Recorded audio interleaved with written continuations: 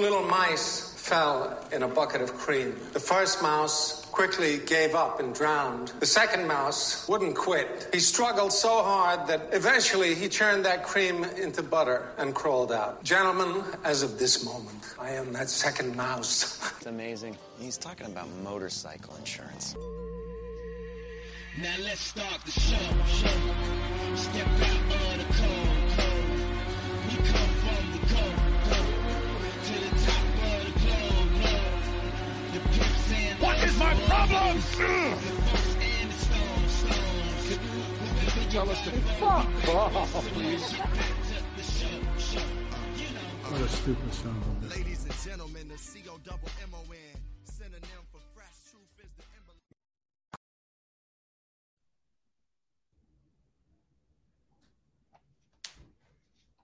Hello again, folks. Welcome back to another episode of the Second Mouse podcast.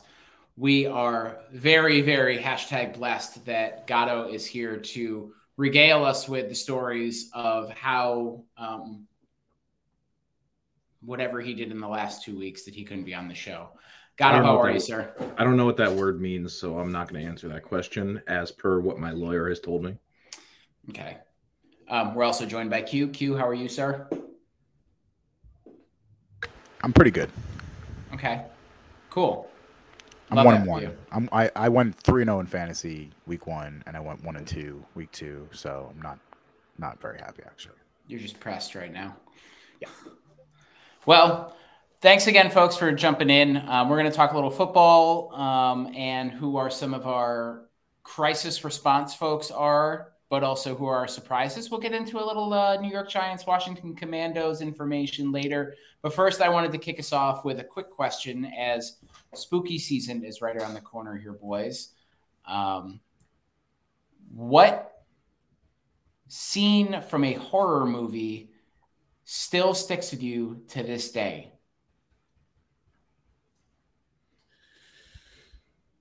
So for me, I would have to say there was probably 2 pretty prominent ones.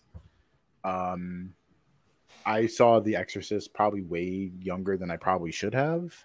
And that scene where her fucking head goes 360 spin. How old were you? 8. Perfect age. Oh my God. Yeah. Behind the time, by the way. I was watching that I was like, I came out of the womb watching that shit. Come on, man.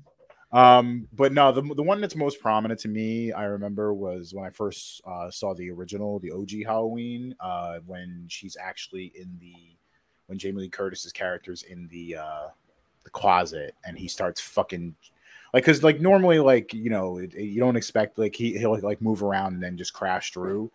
It's kind of drawn out. He just starts punching into the closet, and it takes 4 or 5 punches before the thing breaks. So it's that anticipation of the what's gonna fucking happen. Again, another movie I probably saw way too fucking young, but definitely a classic. So horror edging for Q. Love edging. So there's 2 that stick out to me only because it's not scary shit isn't scary to me because if you lived in my head you would know that's a constant scary place. There are these 2 scenes though, and I think it's because I saw them in theaters. Hostel 2. I know exactly the scene you're gonna say. Hostel 2. Wait, the Hostel 2 or the original? No, it was 2. Got to be the second one. When they reversed the role and the girl who was I know essentially going to be murdered ends up being the murderer.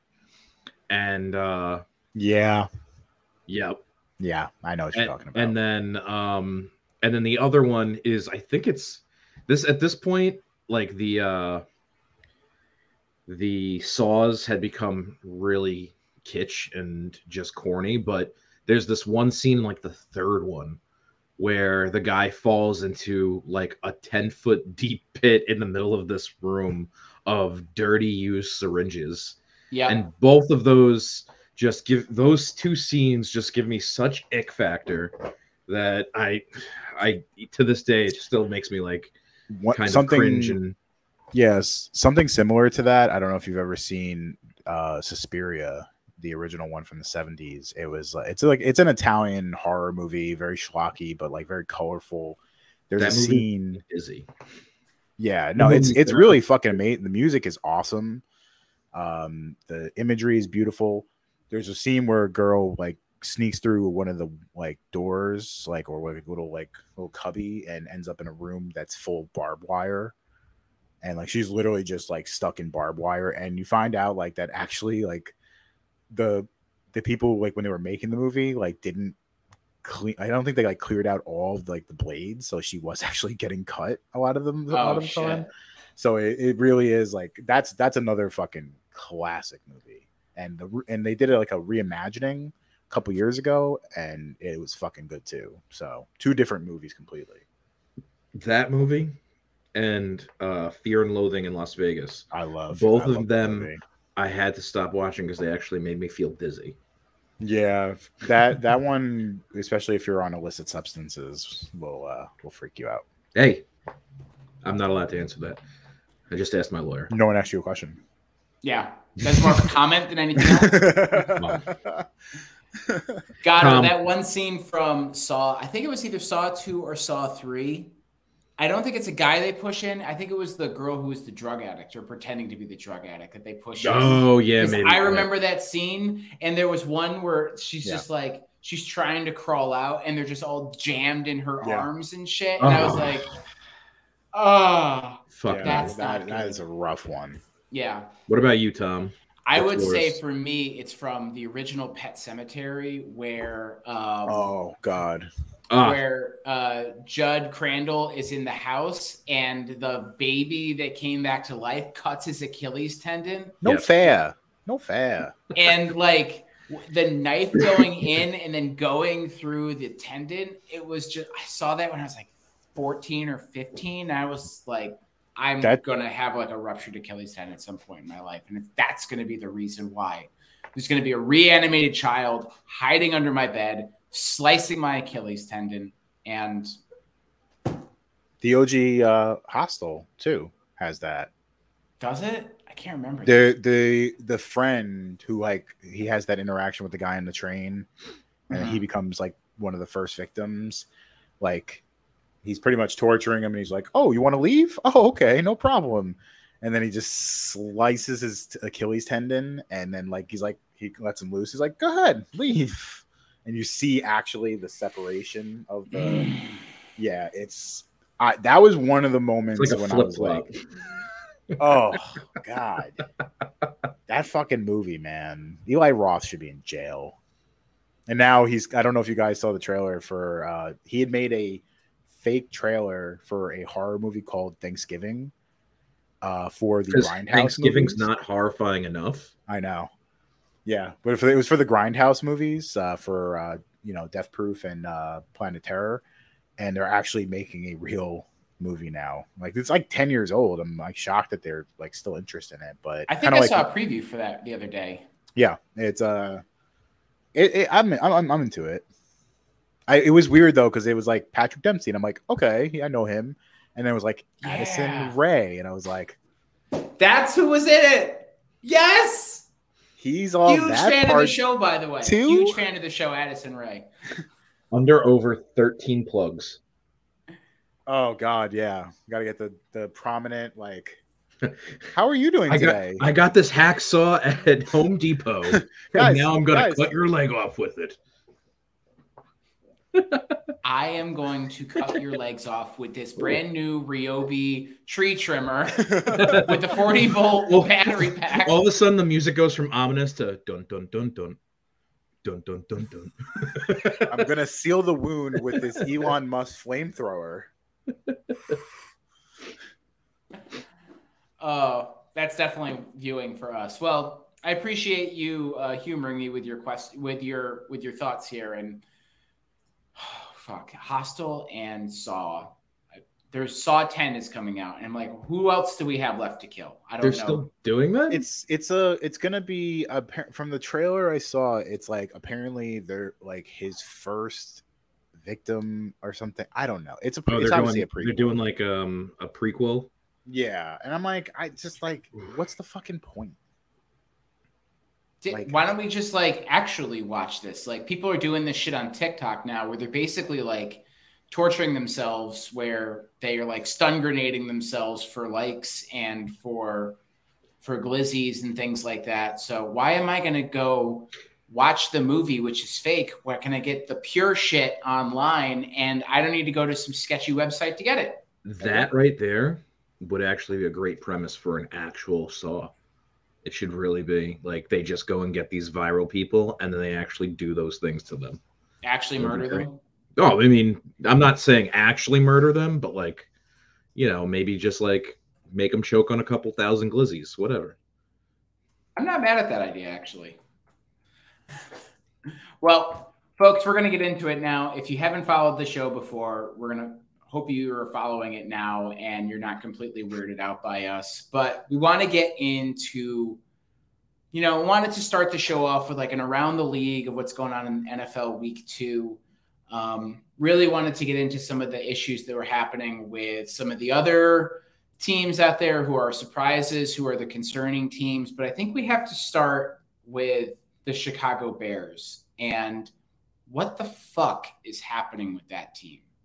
Their defensive coordinator resigned.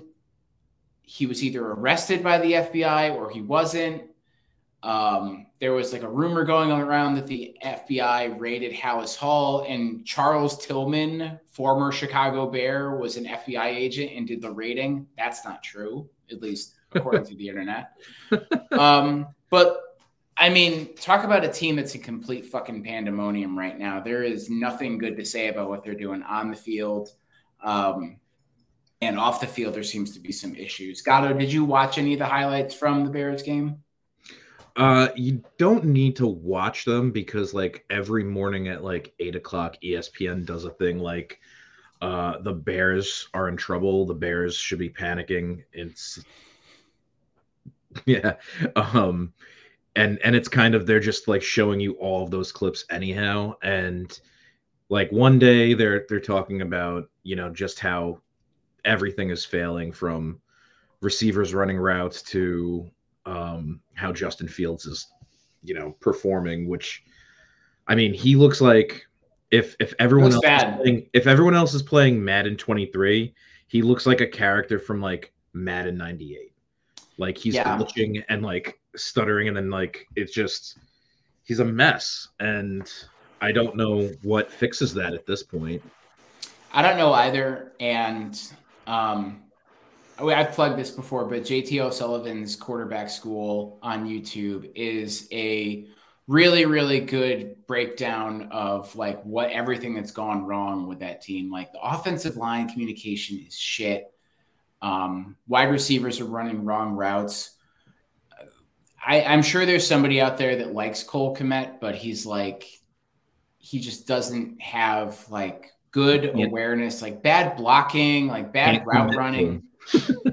And I don't know, man, like I know that we talked about this last week that the quarterbacks coach from the Green Bay Packers, Luke Getsy, is now he's now the offensive coordinator for the Bears. But I will say though, Aaron Rodgers made a lot of people look good for a very long period of time. And this might be one of the guys who he made look good because you don't really need to coach a guy like Aaron Rodgers. He kind of takes care of that for you. A lot of their issues are like scheme. A lot of their issues are formation and like philosophy behind shit. You got offensive linemen that are running too slow for screens, or you have players that are running past the linemen. Just like there's no awareness for this team at all. And there's sometimes there's a tough like balancing act of like, who is it, right? Is it the quarterback? Is it the coordinator? Is it both of them? Good example is Levante David, a linebacker for the Tampa Bay Bucks, actually said the other day, and actually somebody dug up the video of it. Yeah, dug up the video of it. They ran the same halfback screen play call 3 times in a row. And the third one, because Tampa obviously picked up on it, was a pick 6. Yeah. I mean, you know, if the same formation over and over again, and there's only so many options out of that formation, you're probably not making too many adjustments at that point, and you're going to kind of know what the play is going to be pretty fast, because that's why you get paid the top dollars, right? If you're on that defense. But I don't know if I can say it's just the Bears, because it's been sloppy 2 weeks in total. Like, this past week has just been a ton of upsets across the board. I think they're the exceptional case, and they're just a total shit show.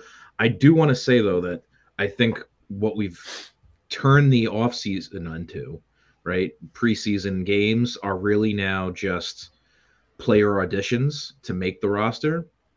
And the real preseason is the first 3 games of the year, which is a waste.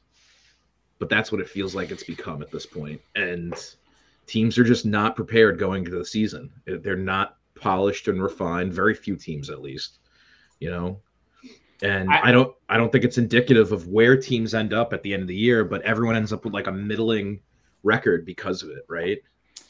And I agree with you, Gatto. I think there are teams that are like, yeah, well, it's not a big deal. It's week 1. All right, well, now you're down 0-2 in the standings, and the record of teams, or the historical record of teams that are able to get to the playoffs that are 0-2 and be successful is a very small list. The Patriots are on there from 2001, but that's like one of Giants. very, very few. Giants being another one. But I mean, you look at teams, and I guess we can go to kind of like the panic button at this point, but like, what is going on with teams like the Patriots, the Chargers? Like, they all look terrible. The Chargers, I shared a stat with you guys from Dante Copflem on Twitter. 2023 Chargers are the first team in NFL history to start 0-2 despite scoring 50-plus points and having no giveaways. Yeah, man. That's... So I'm like tapping the panic button with them. I'm not pressing it. I'm like kind of just grazing it because it's really weird. Herbert's been playing great. He's, I think, QB4 right now in fantasy. So it's not like Herbert's not showing up. It is very much a real problem with the coaching there, and the defense has just been awful. And again, they hired a defensive coordinator to be your head coach. Like, I expect the defense to be good, especially with the talent that they have there with Bosa. But I'm just, again, especially also because that division, Denver 0-2, terrible, has looked okay so far. The Raiders are trash, and the Chiefs are like not really the Chiefs this year. Like, they haven't really been as good as they've usually been. So it's a golden opportunity for them. It really sucks. I mean, a part of this is, I think we also get that everyone's doing their prediction game because of fantasy, and it's not even close to reality. Yeah. Right. And I think there's friendly reports that go out that are misleading about what's going on in practices. Right. Star players are not practicing that hard because they already know the system, and it's about injury prevention. Wish Dallas got that memo. Yeah. Man, Trayvon Diggs out for the season. That I'm hitting the panic button on that. I'm hitting the panic button on that because that's the thing. Listen, that's the thing right there, that if next week they lose, they're in their own heads. I'm calling it. Tyler Biotish, their center, also going for an MRI. He was hurt in practice too today. What so, the fuck is happening? I don't know. Speaking of fucking spooky season, something spooky going on in fucking Dallas. I don't know. So Trayvon Diggs is a huge loss. I don't know if it matters though. Their offense is just too good, and the defense as a unit, they're such a good collective unit that I think they'll be able to overcome this. But it is going to come down to as long as Micah Parsons is healthy, right? Parsons is I hate to say this because he is a Dallas Cowboy. Just say it. He is arguably the best player in the NFL right now. Pure talent wise, like I don't think there's a better player in the NFL than. I mean, they're talking lining him up at tight end too, which you already lost one defensive player. I don't know if you want to lose a second one from some dumb shit, but I mean, listen, I don't throw this around often. I've not seen many guys impact the game like since Lawrence Taylor, and like he resembles a lot of that. Like just unblockable. You scheme for him, it doesn't fucking matter. Like he's going to destroy you. I will say though, when you're playing New York teams, there's a good chance you show up and they'll make you look like a star. Yeah, So- but from week to week, though, he's always he's always consistently. there. No, don't get me Yeah. wrong. He's an amazing talent. He had I 2 wish he sacks was against on the my Jets. team, right? I mean, You know, yeah. but like, there's also the spotlight effect of the fact that his performance is on top of the terrible play that's coming from Zach Wilson and the Giants as a collective. I would have said that he did first week. disappear for a little bit last year, so it will. If he gives, I think he needs to have a super consistent season this year, to kind of seal it. But yeah, but Tom, I want to get your thoughts on the Bengals because this is arguably my biggest panic team so far because I don't understand what's going on with them. I really don't because they came in with such heavy expectations, right? So Gato or Tom, feel free to chime in here. And they didn't get whooped by the Ravens, right? Like they lost 27-24. So it's not like they got whooped or anything. But you're talking about now 2 division games to start, right? We talked about 0-2 historically. It's already tough to overcome that. You're now 0-2 and 0-2 in the division. So now you're really behind the 8 ball, and now Joe Burrow is questionable for this week with the re-aggravated injury. Jamar Chase not really showing up. Thoughts, concerns, optimism today right now. Yeah. Yeah. So I mean, they put up 24 points against the Ravens, and any other day, I think we could argue like this is a classic AFC North fight, and the Ravens were the ones that were just able to pull it out. But like you dig deeper into some of the numbers, like Burrow 27 for 41, 222 passing yards and a pick. QB 32 in fantasy right now. That's not really the numbers you want to see. I would argue like week 1 really has put him back. Like, yeah, I would imagine it's probably like him and then Zach Wilson. QB 32 right now. You know who guy? Quick, just quick segue. Anybody know who QB1 right now is in fantasy through 2 weeks? Sam Howell. Tua? No.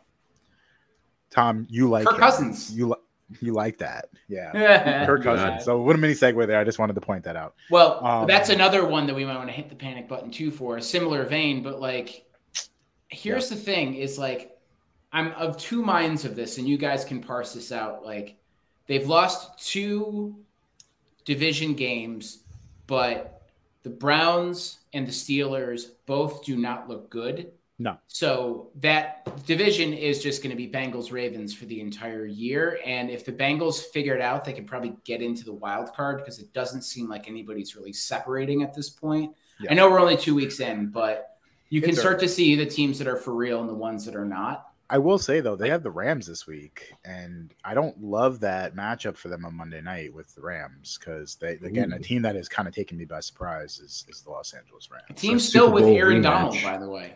Yeah. So I think the X factor there, though, is 100% coaching.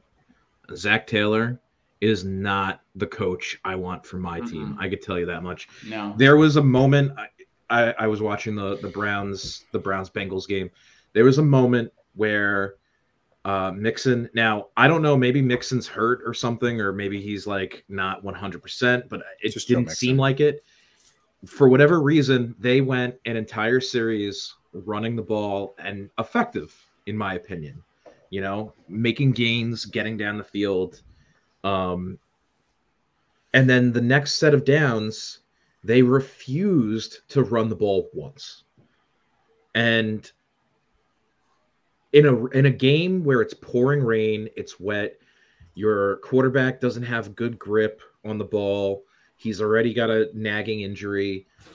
Why are you going to do that to him? Why are you making that play call? And it's and I don't know if maybe there is another part of this that, you know, Burrow is actually the one that's making that call on the field. I don't know if that's the case, but to me, it seems like Zach Taylor is always the guy who's trying to fuck up the Bengals, and the Bengals do well in spite of him making bad calls all the time. And I literally said, Gatto, like the worst thing that happened to them was making the Super Bowl. Yeah, now their expectations are all over the place. Well, it's also because True. they're stuck with Zach Taylor. Like they True. could have, like if they had one more bad year, maybe they would have hired like Brian Dable or something. Like imagine Brian Dable with Jamar Chase and fucking Joe Burrow, or anybody other than like even Kellen Moore. I think would do a better job than fucking Zach Taylor at this point. So like I think it kind of screwed them that they made the Super Bowl, lost, and then now they're stuck with this coach. And I don't know. I have a hot take. Shoot it. This is a lost season for the Bengals, even right now. Like, you have a quarterback that's had an injury in the preseason. He's injured again. You're 0-2 right now, and you've lost 2 division games. My concern is the injuries that Burrow has sustained are not ones that go away if you just, like, rub some dirt on it or like stay off it for a week. Like this will persist throughout the remainder of the season. And there's nothing you want less than a quarterback, the highest paid quarterback in the league, mind you, with a knee issue or a lower body injury that is one that's just going to keep nagging at him for the entire year. Like, it's going to affect his throws. It's going to affect his like ability to run. It's going to impact a lot of aspects of their offense. And I think this is going to be a lost season for them. And this will be an opportunity for them to fire Zach Taylor. Yeah. And like, we talked about the AAC North as a whole, that I think the Steelers offense looks atrocious, but their defense looks great. Their defense does look good. TJ Watt, up there, top 5 defensive player in this league. The Browns, I want to get to Deshaun Watson in a little bit because I'm going to love talking about Deshaun Is he Watson. rubbing you the wrong way? Maybe that was the secret. Maybe the secret was him getting massages because he looks fucking awful. He's still getting massages. They're just paying better. The Ravens, I don't think anybody's going to stop the Ravens. Honestly, the Ravens haven't even been that good. But they're 2-0 in the conference right now. They're 1-0 in the division. I just honestly, like, who's going to stop the Ravens at this point? Especially because I think they kind of struggled week 1 and kind of just got through the game. I think this team gets better. This team will start to really figure it out like week 5 and 6 because Todd Monken's offense is a little complicated. Also point out, Anthony Richardson has not practiced the last 2 days, and might not play. He ain't playing. So a game against the Colts at home, another conference game that they could end up banking. So it's a potential big week for them. I will say, because of the last few years, they've had to deal with a lot of adversity, right? With injuries and just bad breaks and bad luck. Still and I happening. think, and yeah, sure. Like Dobbins again. I mean, Tyler that guy. Linderbaum. Like, but I think because they've had to triage so many issues already, they kind of know what they got to do. So they're going to have a lot more composure because they're used to dealing with these problems. And that will actually be a weird X factor for them along the season. A lot of stability with this team too. Lamar Jackson QB 20 through first 2 weeks. I expect that to jump up big. Like, Odell Beckham's he's gonna go big. Like, he's gonna pass that. He hasn't thrown a lot either, too. Like both of these games that they've had have been kind of like managey games because, like, look at his QB completion percentage. It's like 74%. And also in the red zone, they've been running the ball almost every single time. So, which to great success. So at the same time, like, I guess if it's not broke, you don't fix it. But Deshaun Watson. Wait, hold on. Should we address that grisly injury to Nick Chubb? I really don't want to talk about it because rest in peace, Nick Chubb. I love Nick Chubb. Jesus, I love Nick Chubb, and it's really sad. I mean, like, I had him in a keeper league, and that kind of ruined my team there. But, like, more importantly, obviously, he just seems like a good dude and, like, enjoyable to watch. And it just, like, I was that a dirty hit on Nick Chubb? So this is one of the things that I think defenses now do is they do this, like, it's kind of like blocking your progress. And so what a defender does is he comes in and he dives at like a point of impact and kind of rolls down onto his shoulder to stop you from falling forward and getting those extra couple of inches. Yeah. And I think in this situation, it was just a really bad angle, and he was still way too high. And I don't think it was meant to be dirty, but like that is the risk. That is the risk that you run into. Yeah. Yeah, Minka Fitzpatrick, I never think of him as a dirty player, so like it was surprising to me to see him hit him so low. Yeah, I don't know if it was a dirty play, but like, was it a good play to make?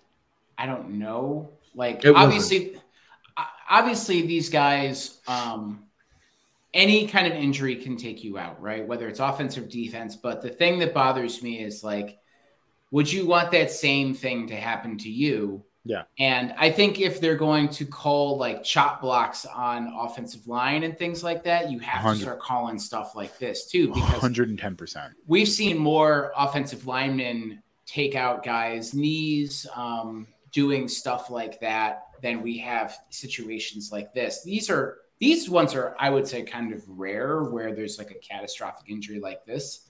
And I'm not saying that they need to like continue to regulate the NFL, but like, I think from a player perspective, you have to understand that you've now ended this guy's season with maybe career. Maybe career. I mean, that's the same knee that's the same one blew out at Georgia too. Yeah. After seeing that, like he'll probably walk again, but like, will he walk well? That's how bad it was. I don't know, man. That injury was so bad. It was bad. It's going to take at least a year for him to get like back on it. Yeah, sure. I'm rooting for him because Nick Chubb definitely one of the good guys in the NFL that I love to root for. And I was a guy that I was hoping was going to be a Giant. That was the year they took Saquon Barkley. I was hoping they'd take somebody else early and then get Nick Chubb in round 2. So one of my favorite players that's not on the Giants for sure was Nick Chubb, and just sad to see because like you knew the second you saw him on the ground, you're like ripping the helmet off, and you're like, oh, this is not going to be good. So sucks to see, man. All right, so one of the shitty guys in the NFL, Deshaun Watson. So I want to kind of get your thoughts, but I want to kind of set the groundwork here. We now have.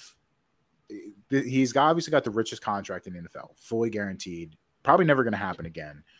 We now have a full half-season sample size. 8 games, 6 games last year, 2 games this year. Currently, right now, his completion percentage comparably for those 8 games is 56%, which would be a career low. He's at roughly about 1,500 passing yards, 5 points, I would say about 6 yards per attempt, which is a huge career low. And between those 2 seasons, he's at 9 touchdowns, 7 interceptions, and his QBR is at a combined 35. He looks bad. How many years he was out? Is it 2? So 2020, he played full season, 16 games. He didn't play 2021 with the Houston Texans. 2022, he was suspended for most of the year, came back in the last 6 games. So he missed a full season in 2021 and half a season in 2022. And I'm here to say that I don't think 2020 Deshaun Watson's ever walking through that door again. Mm-mm. I think he's just chronically was overrated. And then he got weirdly fortunate with the fact that like all the other shit happened that took him off the field. So people were like, he's got talent, but they didn't realize that was in limited supply, and we saw all of it up front. He could prove me wrong, but I doubt it. Also, this is the first time without Bill O'Brien. And like I'm looking at Mac Jones, I mean, not having the best season ever, but comparably on a Mac Jones scale, it's a pretty good year. He's got weapons in comparison to where he's been. So he should. I would argue that Bill O'Brien might be a good cause of why Deshaun Watson maybe elevated his game, I have a thought on this, but I want to preface what I say first, and that I think Deshaun is cooked. I think he's done. Okay. Kevin Stefanski is the head coach in Cleveland. This is now the second quarterback that did not work in his offense, second high-profile guy that has not worked in his offense, and Justice for Baker Mayfield. How much criticism do you give to? Yeah, he's having the time of his fucking life in Tampa. Like, what bold do they got prediction going on from down you know there, what it man? is? You know what it is? It's the early bird special. You can go to Denny's and eat dinner at 3:30. When you start doing it, it's hard to break that. And It's you all get that real golden comfortable. corral. You're right. I just want to point out a golden from Q. Baker Mayfield, bounce back year.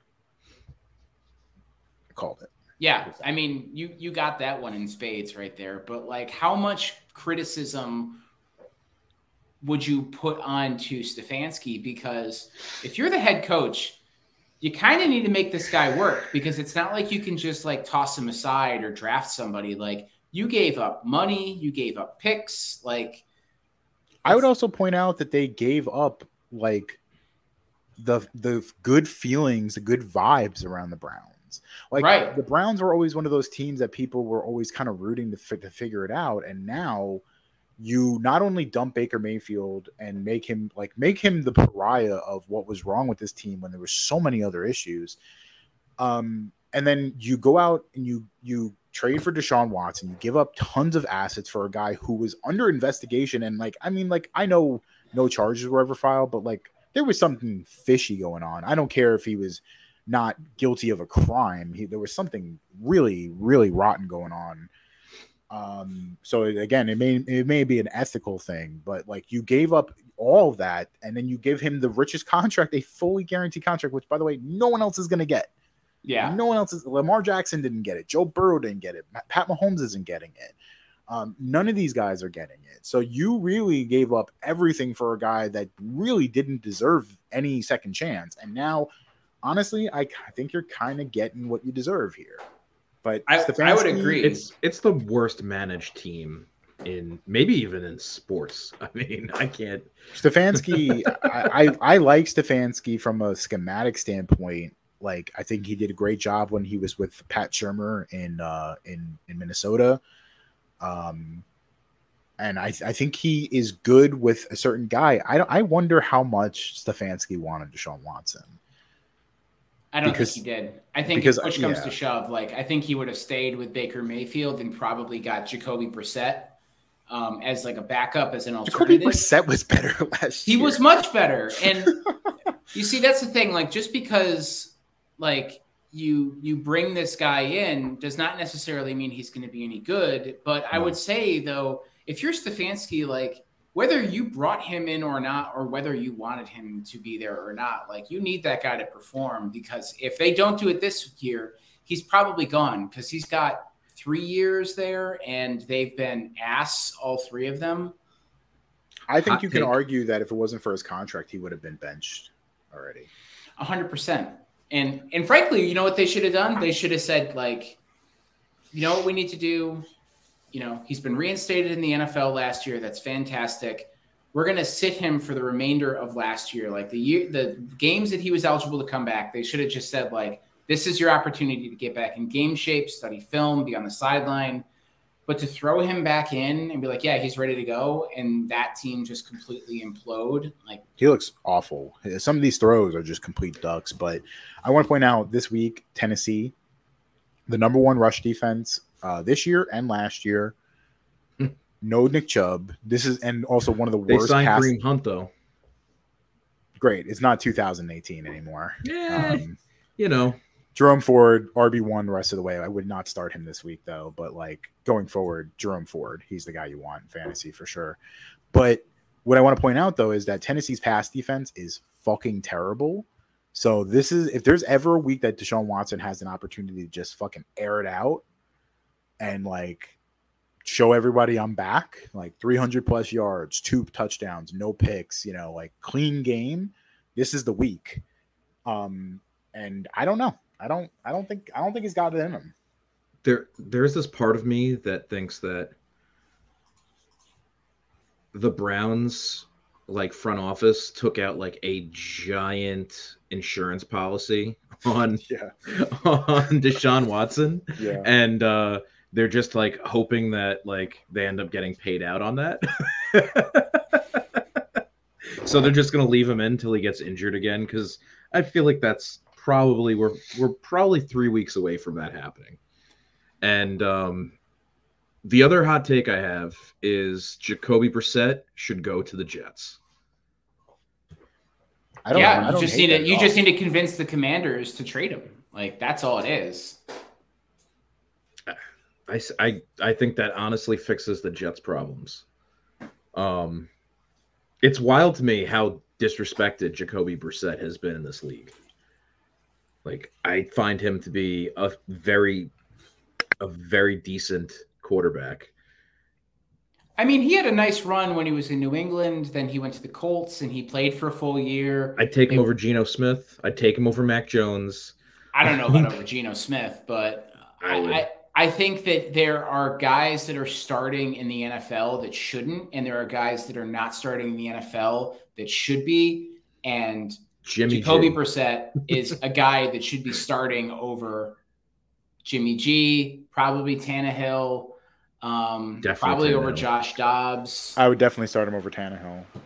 Well, I mean, like, Arizona clearly, we'll get to the Giants and Arizona game eventually, but like, Arizona clearly made the call and they were like, it's tank season, baby. Caleb Williams season. It's fucking Jover. It's Joe over, baby. Yeah, they're fucking terrible, man. Like, the Cardinals are just bad. Well, I mean, they're intentionally looked like Pat Mahomes in that first quarter, so I don't know. They're intentionally bad, but they are playing folks hard, which is really weird because, like, you could have won both of these games and you would have definitely not gotten Caleb Williams. But let's go to a team that's actually playing good and still 0-2, the Vikings. And this is like the first time in Kirk Cousins' Vikings career where that team is not good, and it's not his fault. But here's the funny thing, is last year they were really good, but they won, 10 or was it? They won a lot of games in the second half, yeah. Well, they not only that, but by like 6 points or less. Yeah. And I think that it's one thing to be good enough to stay in a game and be competitive in the NFL. It's another thing to be just lucky. And I think they were the recipients of a lot of luck, and that lent credit to that team's success. And this year, they're not so lucky, and that's really what it's coming down to. Like, what was their X factor? Like, they've only gained, right? What have they lost? Yeah. It's an interesting scenario for them because, like, not much has just – is it Leslie – or no, Leslie Frazier's with the Bills, but – there's just not much that has changed with Brian Flores is the defense coordinator now. That's right. Not much has changed for that team, and they've definitely scored points, and it's just all of the other parts are just not working. And there is a thread here that I'd like to pull on. There's a couple of these guys that we have mentioned from the Sean McVay coaching tree that are not good. Zach Taylor, Kevin Stefanski, and the guy from, is it Ken O'Connell? Kevin O'Connell. Kevin O'Connell. All those guys are Sean McVay dudes. All of them are pretty mid. I'm sure they're great coordinators and offensive coaches, but their teams are just slightly disappointing right now. Is there just too much stock put into coaching trees?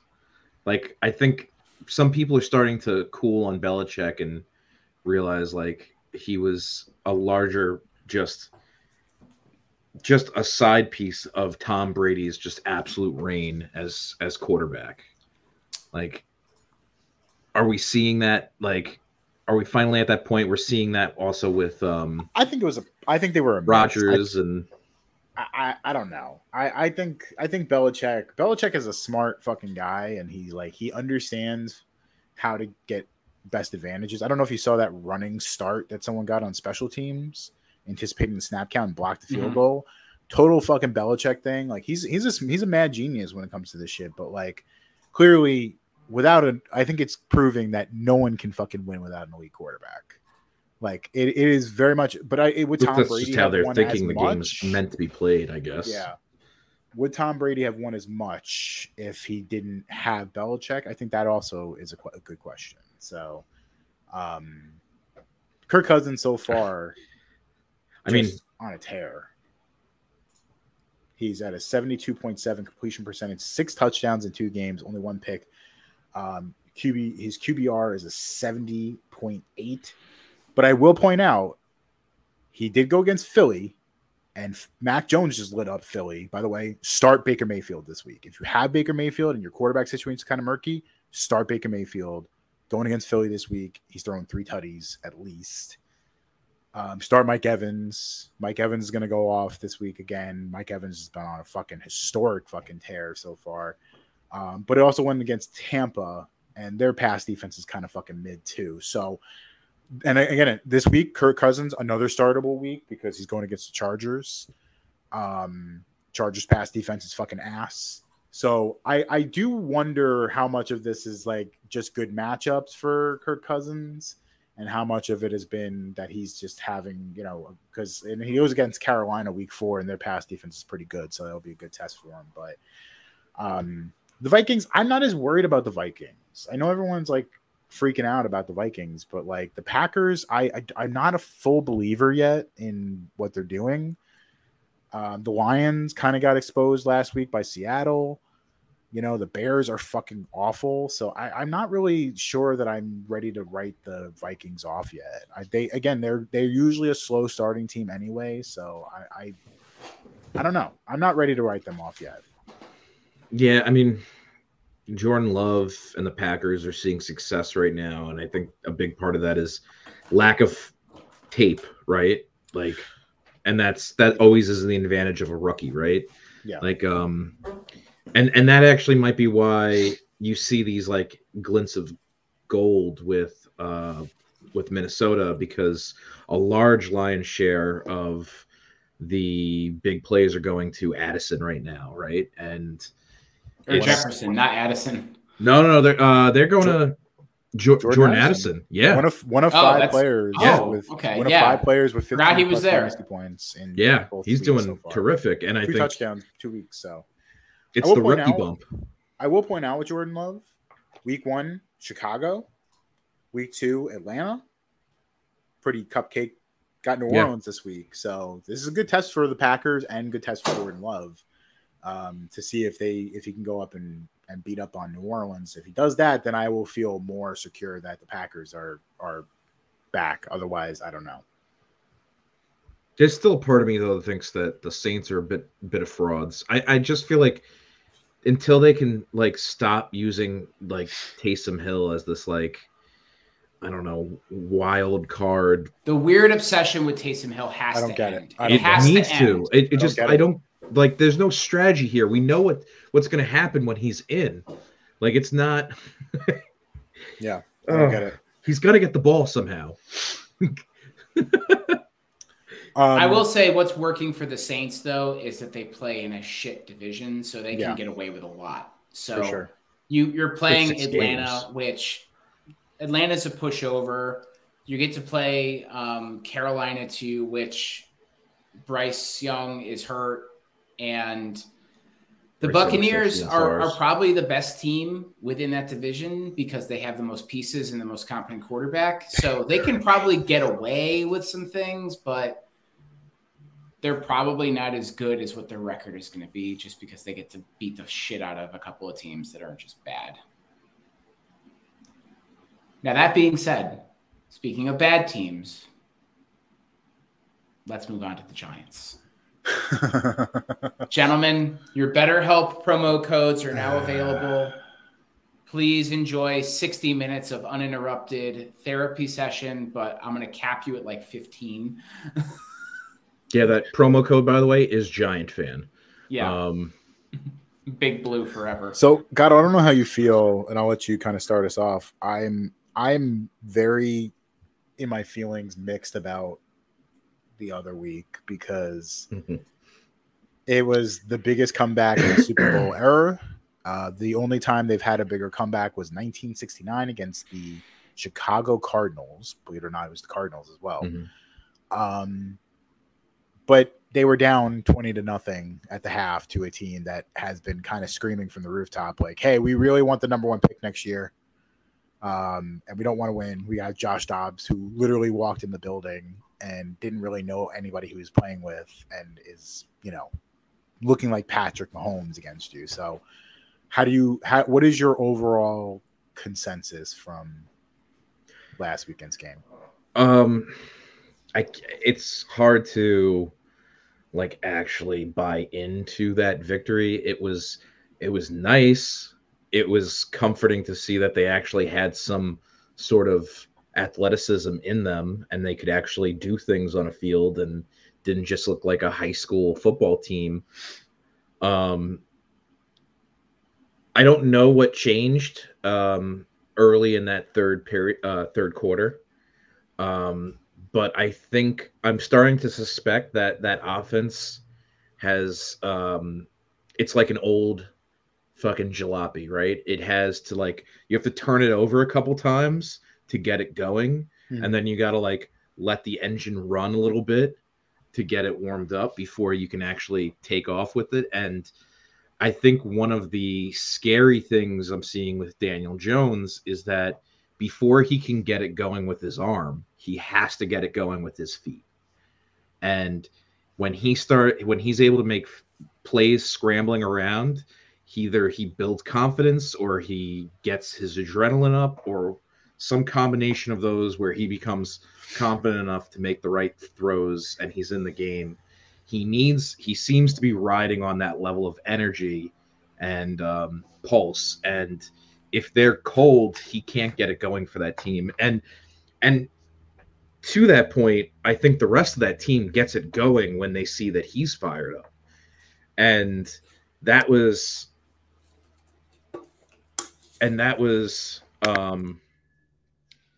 one of the things that, I think that he is the issue in that sense, Mario. He can't be the end all into why this team's doing good or bad. There's other pieces there that are meant to make his life easier, and it shouldn't be that way, but it unfortunately seems to be. His issue is that he's not the spark plug of that team, but you need your quarterback to be the spark plug. And I don't know whether it's a confidence thing or just a skill issue. Who knows? But it just seems like, I think the jalopy example, Gatto, is a great example. It takes a long time for that car battery to warm up, baby. Once it's warm, it goes. But, I think especially for a team like the Giants, you need to start hot because there's some holes in that team that you need to cover with a good offense, and you need to get out early and make the team chase you. So then you can use that defensive line to chase the other team's quarterback around. It is so weird to me because Dan Orlovsky posted a video on Twitter of there was a play right before the half where Jalen Hyatt was wide open, right? And they targeted Darren Waller on kind of a crosser. And literally the first play out of the half, out of the second half, was the same play, but they hit Hyatt on that 50-yard catch. Mm-hmm. So clearly the coaching is really good that they can identify there's that safety is going to bite on Waller and you're going to be open. And of course, literally it happened. So it seems like the adjustments are always good, but it seems like the scripted plays that they kind of have, that's what typically teams will do is the first 2 drives are just scripted plays. And then they'll make their adjustments. Their adjustments are great. Their fucking game plan sucks. And it seems like they always come out very flat. And then usually by the second half, they kind of figure it out. But I'm like, what is wrong with this team that they can't come out and provide a strong first half? So that's an extremely good point. But I think that is actually why there is a huge contrast in gameplay from week 1 to week 2 for the Giants, because in week 1, the Giants couldn't even have a play happen. The play was getting blown up before they can make a play or see if it would work or see if it was effective, because they were just such a shit show that you can't even glean wisdom off of that film. right, from the first half. It's Now, throwaway tape. You just throw away that tape. It was just mush. Yeah. It's I don't think Jones is the issue. Honestly, like I'm gonna slightly disagree with you there because like I don't think he's the solution, but I don't think he's the issue. I think the issue has been all along that we have a offensive line that was already kind of mid, and now Andrew Thomas is hurt, and now Evan Neal has not taken over as the guy that like I was hoping he was going to be. And I'm not willing to just completely write him off. He's in year 2. He's only literally 2 games into the season. He was hurt most of the year last year, but like the same things that concerned me at Alabama concern me now is that he's very top heavy and his balance issues are not correct. Don't look correctable to me. So like when you're big and strong, but you don't have any balance, you can easily be thrown off your game. Right. And it's not just the Giants O-line; it's the O-lines around the league have been bad, and like the splits with Saquon Barkley, without Saquon Barkley are bad. But I also don't want to rely on Saquon Barkley because he gets hurt a lot, so it's like you can't really rely on him. I think the reality of this is I want to talk about the defense because I think the defense has been far more concerning. And by the way, when Hyatt was on the field, mostly during the second half, the splits with that were way better. So. Seems like having that seam stretcher guy like Hyatt is going to be really important, and I expect to see a big dose of Hyatt tonight. I actually am betting an anytime touchdown from Hyatt today. I think he scores today. I think he gets his first NFL touchdown today. But just to kind of put a button on this, the defense is what's really concerning me. 0 sacks, 0 turnovers through the first 2 games, and Kayvon Thibodeau. Everyone's been talking about Kayvon Thibodeau and how he's a bust. He's a bust. About a third of the time on pass sets last week, he was dropped into coverage. I don't know what Wink Martindale is thinking. And again, Wink Martindale, Ravens coordinator for a bunch of years before this. He was again, the numbers always look like he ends up becoming like a top 5 defense. But it doesn't highlight pass rushers. It's more of a defensive back led type of defense. And I would say that the rookie corners look good, but stop dropping Kayvon Thibodeau into coverage and let him rush the passer, throw him. And especially tonight, San Francisco tonight, you're going to need as much turnovers as you can get. I would say you got to let Kayvon Thibodeau rush the passer. We can't have him playing fucking in coverage. It's just ridiculous, especially with Ojulari out. It just makes no sense to me. I mean, I think a part of it is that we're constantly addressing this like lack of support in the middle, and secondary just seems to want to play flag football, and it's kind of wild. Like he's probably the most athletic guy on that line, and that stunt looks good because it confuses offenses a little bit, but once they figure out the pressure's actually off, then they can kind of cruise a little bit better, and it turns into an advantage for them instead of a weakness, right? Like, because he's might be the most athletic guy to be making coverage or being on a coverage, but the fact is he's mediocre at best at that, right? So you're taking a strength away from yourself. You're right, Q. It's absurd. I'm a little disappointed in general with that defense. It's not. It doesn't even have like the bend don't break. It's just kind of broken, and it just lets everything happen all the time. I'm wondering though, and I want to get your guys' opinion of this because you've watched both these games closer than I have, but is the reason why Martindale is being so timid with that front line because you're starting 2 rookie cornerbacks, and he wants to make sure that I want to give these guys as much like of a cushion as possible. So the more bodies we get in front of receivers and ends and running backs that are out running routes, at least there'll be some other people around there too. At the end of the day, though, like starting 2 rookie cornerbacks in the NFL is always a decision, right? Like it's a bold move. And I'm wondering because guys like Leonard Williams and Kayvon Thibodeau, those are guys that made their money being pass rushers. So when you're pushing them to say hey, I need you guys to cover some shit for me. Gives me a little bit of a concern that the defensive backfield is not where they want it to be, and they're trying to overcompensate. They're trying to move parts to protect the other pieces of the team. Which, okay, but there's other ways of doing that, right? Slow down the receivers to give your secondary a little bit of a chance, right? Yeah. Jam them up on the line, break up those routes, maybe confuse them a little bit. I mean, it just, there's other things I think you can do, or go full blitz. I agree with you. Go full blitz, man. Go the other direction.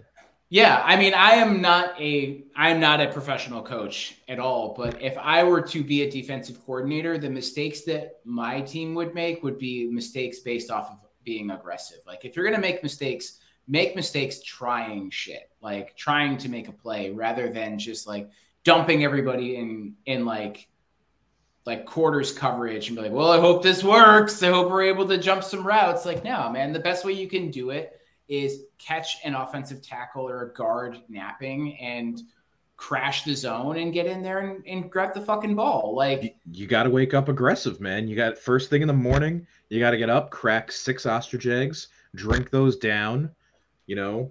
That's how you got to start the fucking day.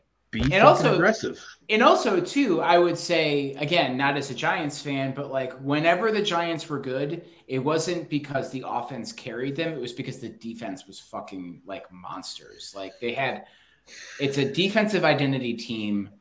Let the defense eat. And hopefully some of that excitement and that riz ends up with the offense and they can figure their shit out. He need baby Gronk. He's the Riz King. I agree. The only problem for me is that when I try and think about this, the defense already had issues kind of walking into the season. Like, we looked at the edge rushing, the defensive line looks good, right? Like Dexter Lawrence, Leonard Williams. He has not shown me anything so far, but then they signed A'Shaun Robinson and Nacho from Tampa Bay. Like, a lot of like really interesting run stuffers, but like the edge rushers behind Ojulari, who like missed a big portion of the season last year, and Thibodeau, who was a rookie. Like, I was like, who's a third edge rusher? Who's going to be that guy that steps in? And like, of course, Ojulari on fucking schedule, hamstring injury last week, popped up in the middle of the week. He missed last week. He's out tonight. And Jihad Ward coming in, and like, he's kind of just an edge setter. He's not really going to be a guy who really threatens you sack wise. I don't know. And then like the linebacker position, they got Isaiah Simmons, great, but like, he's not exactly a perfect player. They signed Bobby Okereke, but like, they need that second linebacker in this like odd front 3-4 type defense. So the defensive back group like encourages me. I think they played pretty decently overall. Especially considering 2 rookie corners, one being a 6th rounder, but like the front 7 is just a question mark. And I knew it was going to be coming into the season, but I am really concerned tonight. Yeah, it's a big game. San Francisco on a short week. And again, Andrew Thomas out, Josh Zudu, who I think did a nice job at left tackle. He's a, second year guy. He was a guard at North Carolina. His teammate at North Carolina, Marcus McKeithen, who was a 5th round pick, I think he did pretty good at right guard. Evan Neal was probably the worst last week out of the 5, which is really sad to hear. He looked lost on a lot of plays, so it's just really sad. But you got Nick Bosa tonight. I think Fred Warner at linebacker. I don't think this is going to go past the first quarter. It's going to be ugly. I already chalked this up to a loss. I'm taking San Francisco money line tonight. I'm taking Christian McCaffrey to score, Brock Purdy 2+ touchdowns. Like, I just think it's going to be bad. I that's really all I got to say, because it's like, I just don't think it's going to be. I think it's going to be bad. But like, I don't think it spells doom for the season. It's just, again, San Francisco is just San Francisco. They're just a top end roster. But I just don't think the Giants have it in them to beat them on the road. But you have to win one of these games, right? Like, because the schedule gets real tough all the way up until they play, I think, the Jets. Seattle next week on Monday Night Football. Again, another primetime game. Daniel Jones 1-11 in primetime games. So it's back-to-back primetime games. Then 1 o'clock against Miami at home, and then I think it's Sunday night, another primetime game against Buffalo in Buffalo. So 3 primetime games in the next 4 weeks. Again, Daniel Jones not great in primetime. And all teams that are inherently very tough. Like, I don't care about Seattle being like Seattle, right? Like, they beat Detroit last week, and their offense can be one of those offenses that goes off at any time. So, and Seattle beat them last year when the Giants were arguably a better team. So, I never count Pete Carroll out, but I also don't necessarily fear him. I'm just saying that Seattle team, they're like a roller coaster. They're up and down. Would it shock any of you if, let's say, so tonight San Francisco, right? Mm-hmm. Seattle next week, then Miami, and then Buffalo. It's next 4 games. Would it shock any of you if the Giants are 1-5? I think the Giants beat Buffalo, and that's it. Out of that, that's it. Dable revenge game. Niners, Seahawks, Dolphins, well, I think it's just Bills. that people still are highly stocked and pilled on the Bills, and I think we've kind of seen that sun is starting to burn out. I would also add Q. After the Bills, the Giants play the Commanders. Yeah. So I'd also like to add them into the conversation. Thank you so much. I'm gonna tell you this, Tom. Okay. And not gonna. I've told you how much I really like Sam Howell, and I think he is legit. I've been a Sam Howell supporter since his last year at North Carolina. I was hoping the Giants would get him. I thought he was a first round pick. He ends up going in round 5. It was fucking stupid.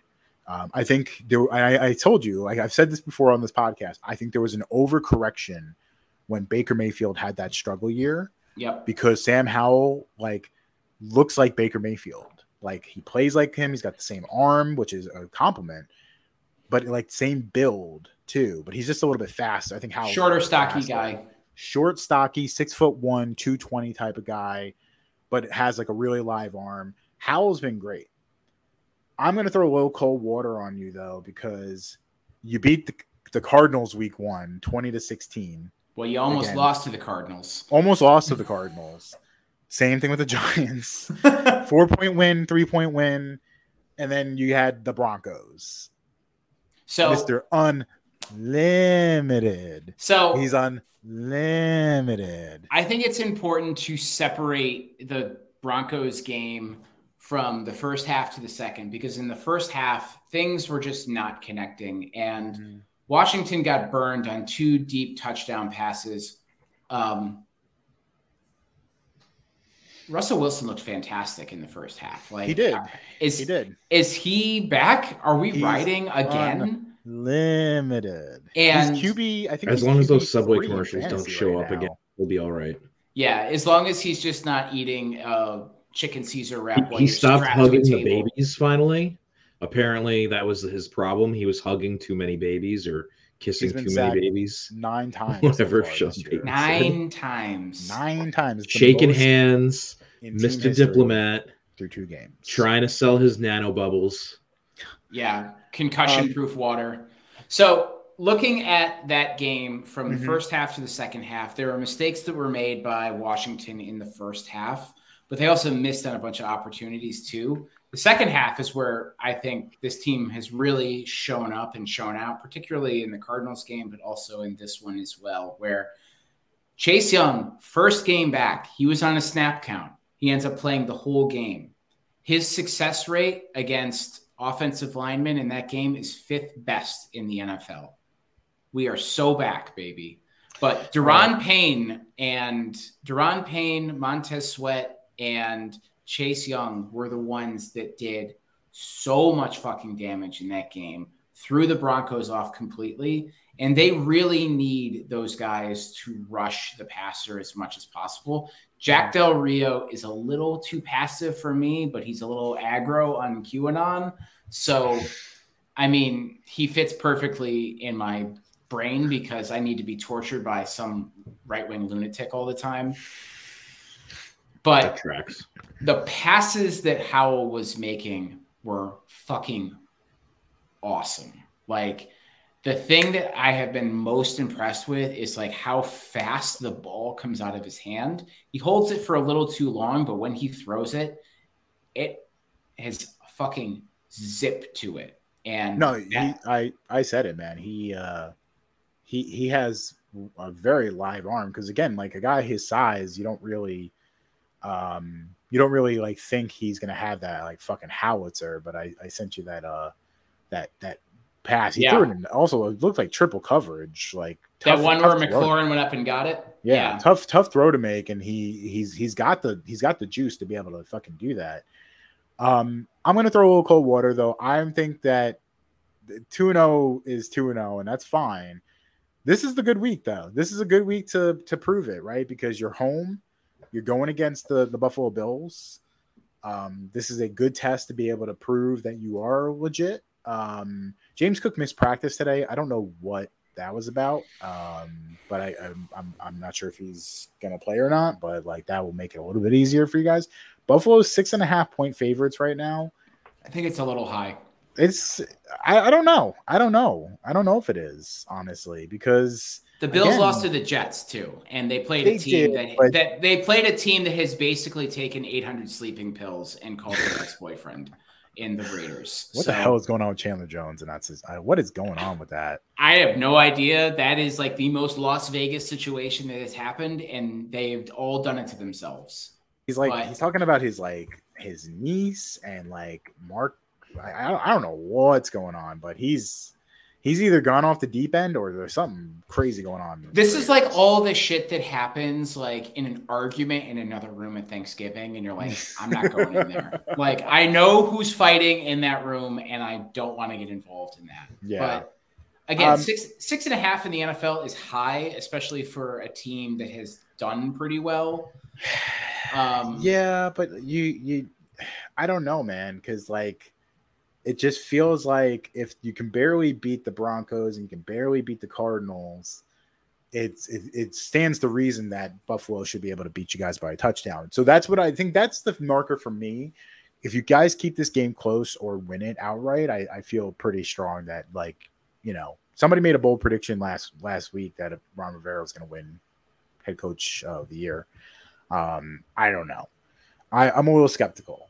But I think the future. I think the thing to highlight though is that the future is bright. Like with that defense, there's some talent on there, and then if Howell is the guy, year 2 of like a 5th round pick, you know, it gives you another year or two with like him making like $300K a year to like really kind of go all in on some guys, and put you in a position where you could end up stacking a team, and then ultimately, you know, you franchise him for a year or two and see if he's the guy, and before you have to pay him. So there's a legit chance that they could build a pretty substantial winner if he is the guy. There's some big hat energy there. There is big hat energy. Brian Robinson, many man's beast on him. There is, I think like next year they will have $94 million in cap space. How? Yeah. Because they've sucked for so long. You can just go draft people. It's the benefit of having a cheap quarterback, you know. It's the benefit of having a cheap quarterback. It's the benefit of not being good and being able to like hit on a couple of guys and just backfill with just like guys like Kendall Fuller and no-name linebackers and Cam Curl, a guy who is not a high draft pick but has turned into one of the better safeties in the league. I'm going to say Washington is going to win at home because the game is also fucking sold out too. And they're inviting 175 former players from Washington to come back. Like, I'm telling you right now. Charging them for tickets? They are not, because we actually have an owner that loves the people. 28-17 Buffalo. They cover the spread. Let me ask you a question. Where do you get all of the excitement for Buffalo when they lost to the Jets? Josh Allen. No quarterback. Josh Allen. How did he look in that game? How did he look in that game? The Jets defense is a top 3, top 5 defense. The Washington Commandos sacked Russell Wilson 9 times. Was it 9 times in that It was game? 7 times. It was 7 times. Okay. But they also forced fumbles. They got picks. Like, The are Denver you telling offensive me? line Are was you shit. telling me a guy who has more turnovers than Mac Jones is going to walk out of that game unscathed I think they'll without a do running enough. back and without a legitimate? Well, we don't two know receiver? that we don't know if James Cook is missing the game. I'm just saying he missed practice today. Could be Oh, for any reason. I didn't hear about of the any injuries. It's about the implication then. Apparently, Apparently, practice is the James single Cook- most dangerous thing to your career. When players don't want to do it no more. That's the other thing. James Cook missed practice due to personal reasons. He had a baby, so It sounds like a big fucking his. Oh no, not mine. That might be against you. yeah, Players he's always gonna bounce back 'cause score a they know- touchdown and go like this. Yeah, He's gonna have the baby with him. He's gonna rock the baby. he's gonna pull the baby out of his pocket, Wait, spike it on the what- floor. Wait, what about if he Joe Horns it and pulls the baby out of the The goalpost goalpost? and then Yeah. signs the baby and then throws it into the stands? Oh man, Is it I going to don't be know, one of man. those silver pens though, the silver or gold pens that writes in silver or gold? It's the only It's the only pen I use. What do you guys like? What do you guys write with? Come on. It's I just know. like hot metal everywhere, just all over your hands. So sometimes with good offenses, it just takes a get right game, and I think the Raiders are that get right game. And I mean, Josh Allen in that game, 31 of 37, 274, 3 touchdowns, no picks. James Cook, But it was 123 the yards on 17 carries. I mean, Gabe Davis, 92 yards and a touchdown. Stephon Diggs, 7 catches, 66 yards. I think they tuned up, and I think they got their confidence back. Again, the Jets defense is legit. So I'm not willing to just no, but that's the point though, is that like if they win against the Raiders and just completely shit the bed, I would say then there's panic. But like you're going against a shitty defense and you just light them up, it will restore your confidence at least a little bit. So I don't know. I'm not trying to be a hate. Again, I've told you how much I like Sam Howell, and I believe long term he is the answer to your quarterback questions. But I'm just not ready to just say that they're gonna go out there and beat the Bills outright. I think it's going to be a close game, but I don't think that the Bills are going to have their way with it because I think the window of them being a peak team is about 2 years too late at this point because they haven't really added anything to really make this team get over the top. Stephon Diggs is there. Fantastic. Gabe Davis had one good game. Love that for him. Outside of that, James Cook had a game that was good, and then there's Josh Allen. And I think it's shown that if you're able to rattle him, he is willing to let go of the football, take bad sacks, try to be a game breaker. And that works sometimes, but also it doesn't. And I mean, I think that Howell has been sacked 10 times this year. Josh Allen has been sacked 7. So how about this? We can revisit this next week, right? Okay. And I'm gonna say 28-17 Bills. What is your prediction for the score? And we'll see who 27-24 Washington.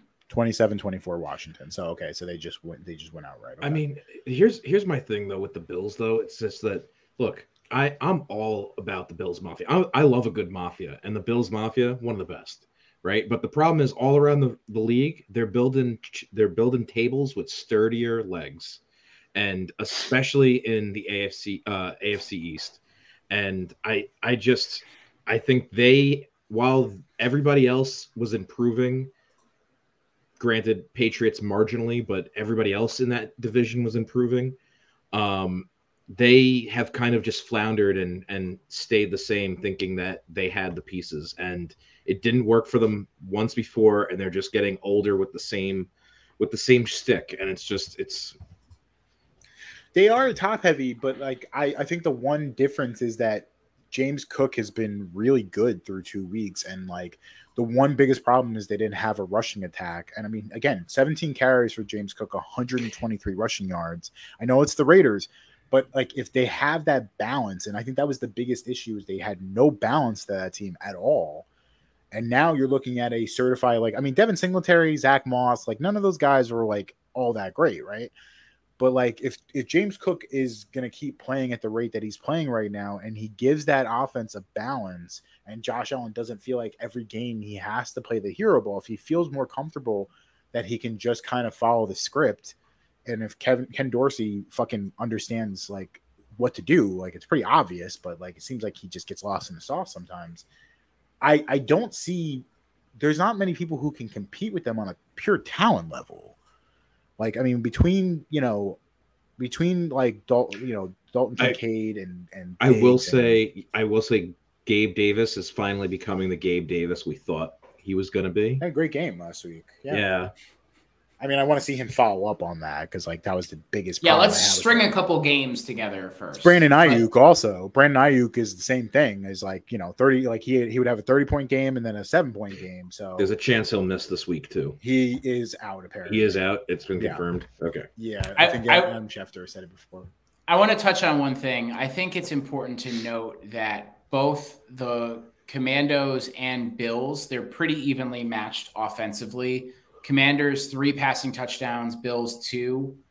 Washington, they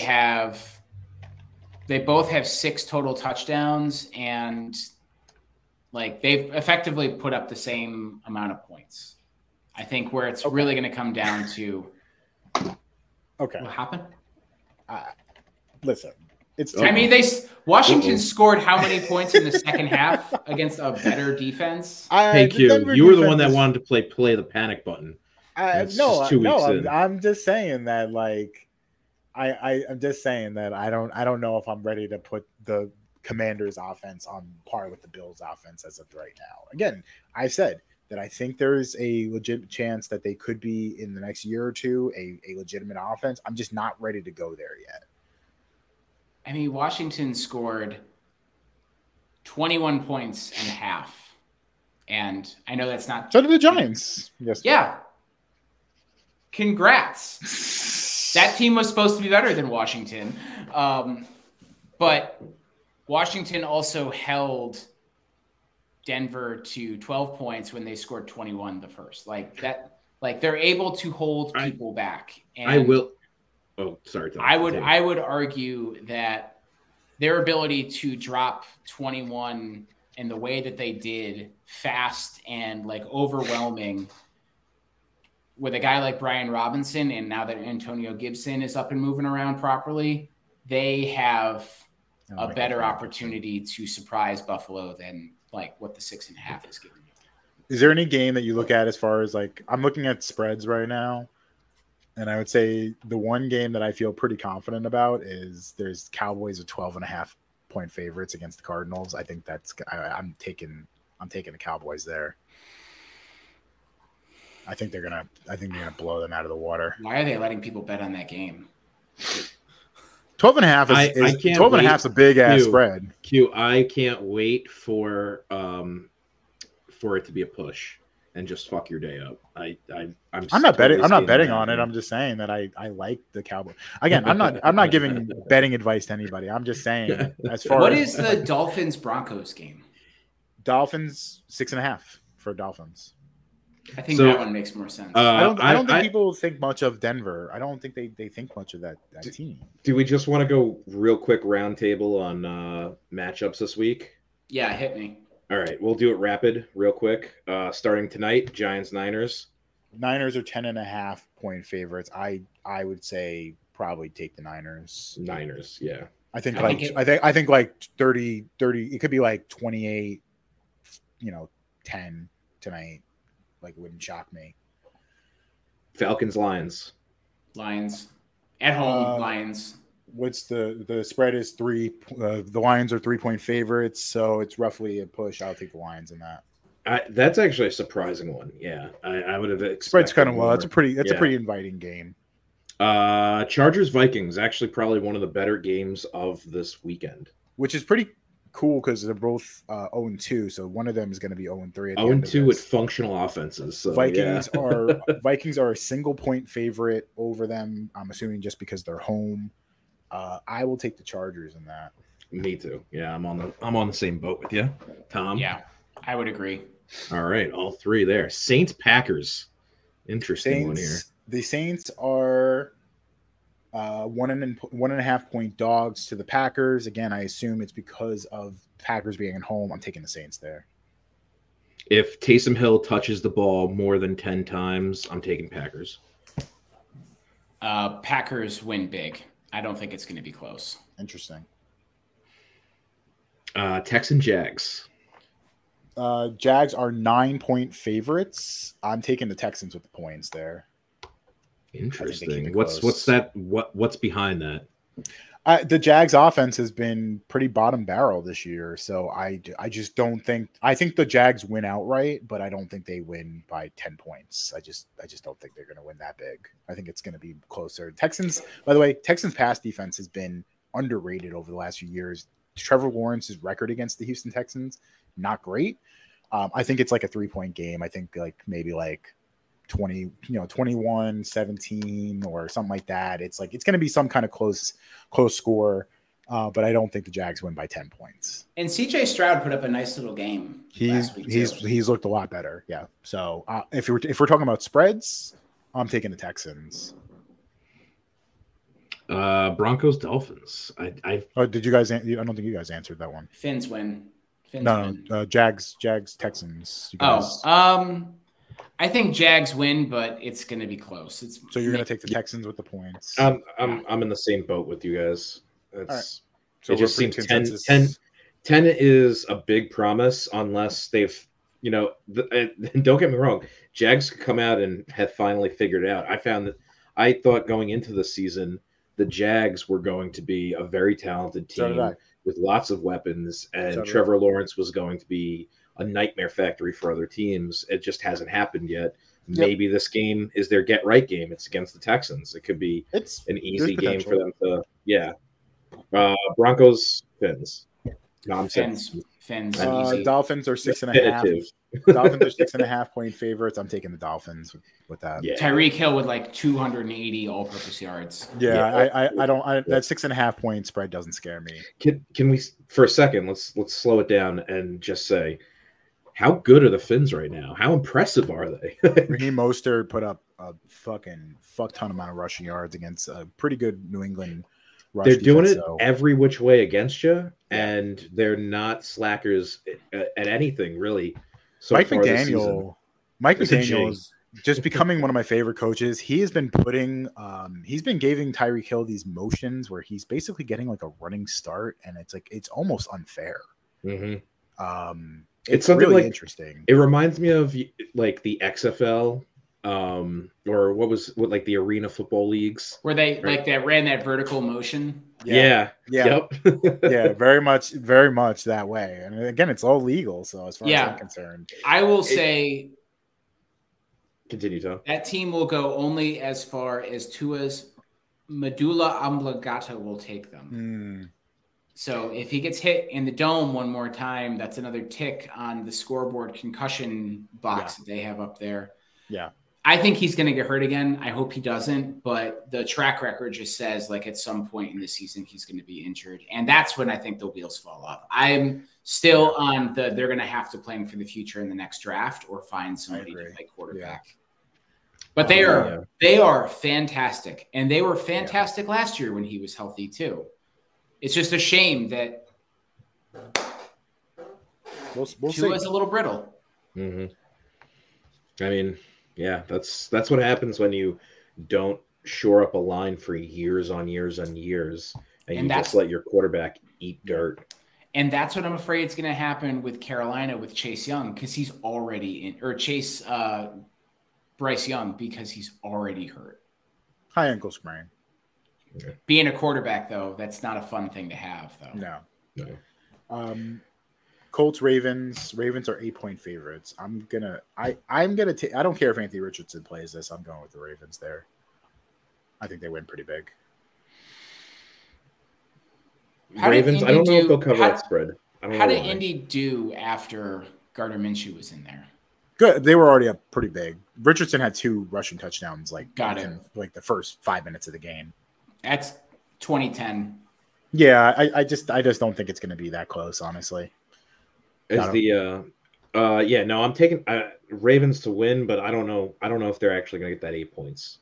All right, so you a think touchdown makes Colts- sense, but I don't see 8. All right, so you got the Colts. So are the Browns back to business? I think we've already touched on this. Browns back to business against the Titans, or Titans taking this one? So the spread is 3.5. So I'm gonna take the Browns only because I'm not a big believer in the Titans offense, and I think 3.5 is like enough. That their Titans pass defense is so fucking bad. The Browns defense is really good. I think they're good for at least a defensive touchdown in this game. And Derrick Henry, by the way, not practicing again today. Ooh, I was gonna say King Henry is the factor there. I would take the Browns then too. I mean, I'm going to make it a clean sweep, and I'm a little frustrated because it's hard to debate any of these because, like, the matchups are so bad. Can we acknowledge, like, some of these are fucking slam dunks, like, and there's maybe been like one that we've disagreed on. Mm-hmm. It's just like one team is good and the other team is clearly not. Gatto, we didn't get you on the Bills Commanders game. Bills are 6.5-point favorites on the road to the Commanders. Where do you stand on that? Gatto. Don't fuck me. No, I actually, I as much as I said, I love the Bills. I root for the Bills a lot of times. I think the Commanders have this one. I really do. I like being the solo on this one. That's fine with me. There's just some sort of like back and forth roller coaster thing. James Cook looking good, but being consistently good is another thing. That like it just again, I don't know where the Bills really stand, and I think each year there's a lot of optimism because I think everybody this is the team you want to kind of root for, regardless of really who you're a fan of. And they haven't gotten it done in years, and I don't know if they can do it again. And I gotta go with Commanders. I think they're trending in the right direction right now.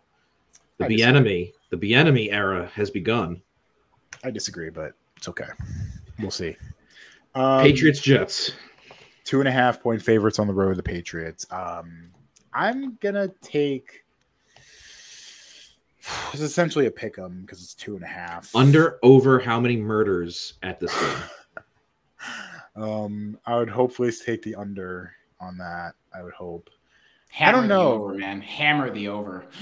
This is probably the toughest one because Zach Wilson pretty trash against the Patriots historically, but Mac Jones I don't really trust to beat this Jets defense. I'm just gonna pick the home team. I'm gonna go with the Jets. This is probably going to be the most boring game of the week. For sure. Mac Jones versus Zach Wilson. What more could you ask for? I think this is the game that really – this is the one that sells Zach Wilson up the river, right? So Patriots take this one, and the Jets start looking for a new quarterback. I will say, though, this is a big game for both of those guys, for both McCorkle and for Zach Wilson, because this is literally I wasn't expecting that. McCorkle Jones? This is Zach Wilson's last chance to prove that he can be a starter in the league. And if McCorkle can't beat a Jets team without Aaron Rodgers and a guy who soaked for 4 years at BYU, you're not that guy, pal. But I'm going to say Patriots win, but they win on a dumb play because it's a Patriots-Jets game. So I'm almost inclined to believe something stupid is going to happen. Like a satellite falls out of the sky and knocks the ball out of like Dalvin Cook's hand, and some obscure like former like pickleball player that Bill Belichick picked up from like a community college in Ohio somewhere runs it back for a touchdown and they win it. I'm actually expecting them to run the exact play that ended the Cowboys season last year, except that it ends up working for them. I love that. So Bears Chiefs. Chiefs are at home. They're 12.5-point favorites against the Bears. I'm going to take the Kansas City Chiefs. Yeah, Chiefs will be wearing bearskins home. We're going to be talking about another disastrous game for the Bears. next week.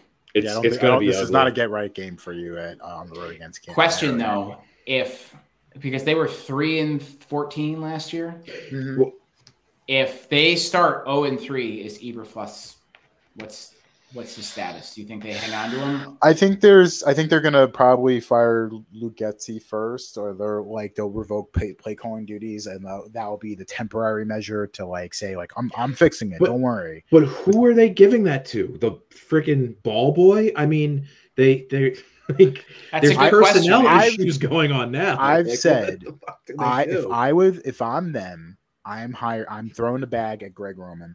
And I understand that there's a lot of criticism with his offense. You know, you look at the Ravens over the last few years, it is a run-based offense. But, like, he did turn he was part of the Colin Kaepernick thing that, you know, and then, like, he was in Buffalo. Buffalo looked good with him. The Ravens the last few years.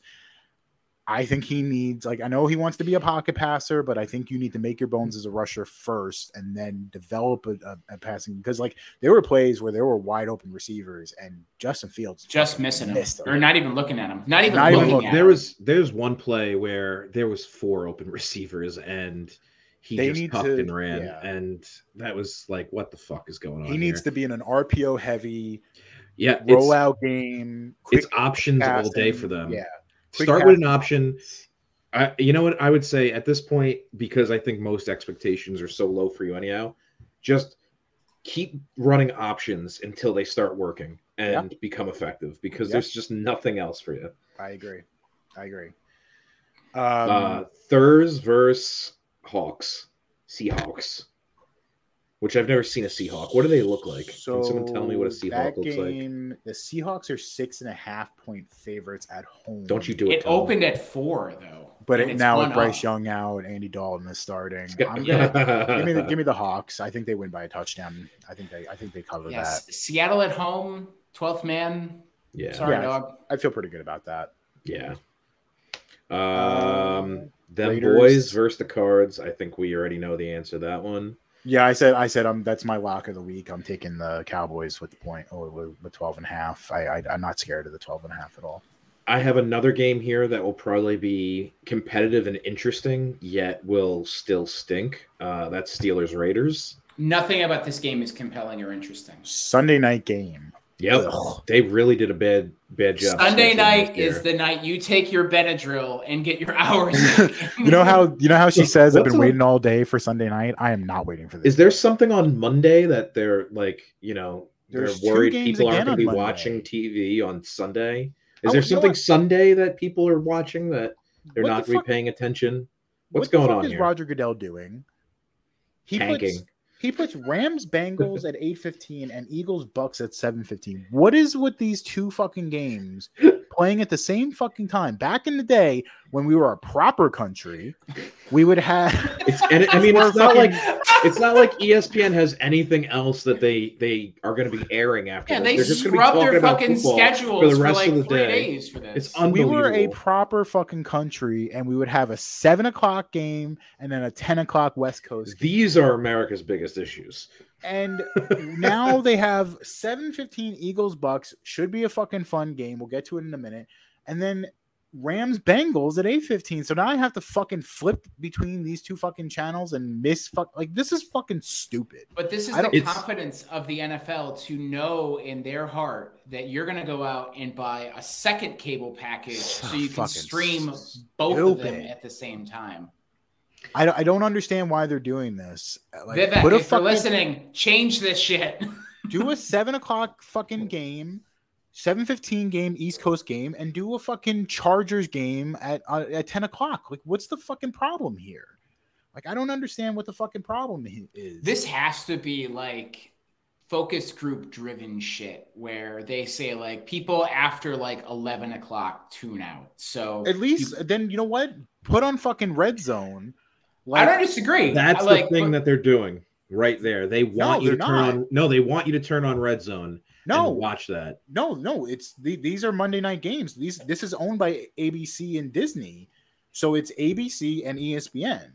It's not NFL Network. It's not NFL Red Zone. I guess in that sense, then maybe they're just trying to get it over as fast as they can, because for many of the leagues, the whole thing of Are they dealing doing with this- ESPN is an absolute nightmare. Are they doing this all year? They better not be doing this all year because it fucking pisses me off. It usually stops. Well, no, because next week, No, Seahawks following Giants next week, following next week, you're gonna get your London game, right? You're gonna get your early morning game. So that's why they're doing that now. Can't keep getting away with this. Yeah, they're Jaguars. trying Jaguars. to give you Bills, more football to watch. Jaguars. And- Bills. By the way, Jaguars should just fucking move to London at this point. Falcons. Jaguars are playing 2 London games in a row. Well, it's easier, honestly, if you think about it. They fucking suck, man. If you have Like, one that team, Sheep it's a on huge Seattle. advantage, honestly, because their team won't be as jet lagged that second game. Shaheed Khan should sell the team, honestly. It's fucking ridiculous. We used to be a fucking proper fucking country, man. Thankfully, it stops after this fucking week. But, like, those are 2 good games Usually that I there's want to one. watch. Isn't there usually one towards like early November too, or I don't mid-November? know. But back in the day, I'm not wrong here. Back in the day, they would have an East Coast game at 7:00. Like in the first week, it was usually only like week 1. They would do a doubleheader on Monday Night Football. So they would do a 7:00 game. They would do usually like an East Coast game, the Eagles, Giants, whatever the fuck. And then they would do a 10:00 game, which was usually like Chargers, Raiders. And it was always a West Coast game. And like, that was great. I love that. But like, why are we putting these games on? Why are we competing with each other? Because like, and by the way, Eagles, Bucks, and Rams, Bengals, 2 games that I'm kind of interested in. This is contractual obligations. And so this is how you get through that, like, without having to get through, like, you know what I mean?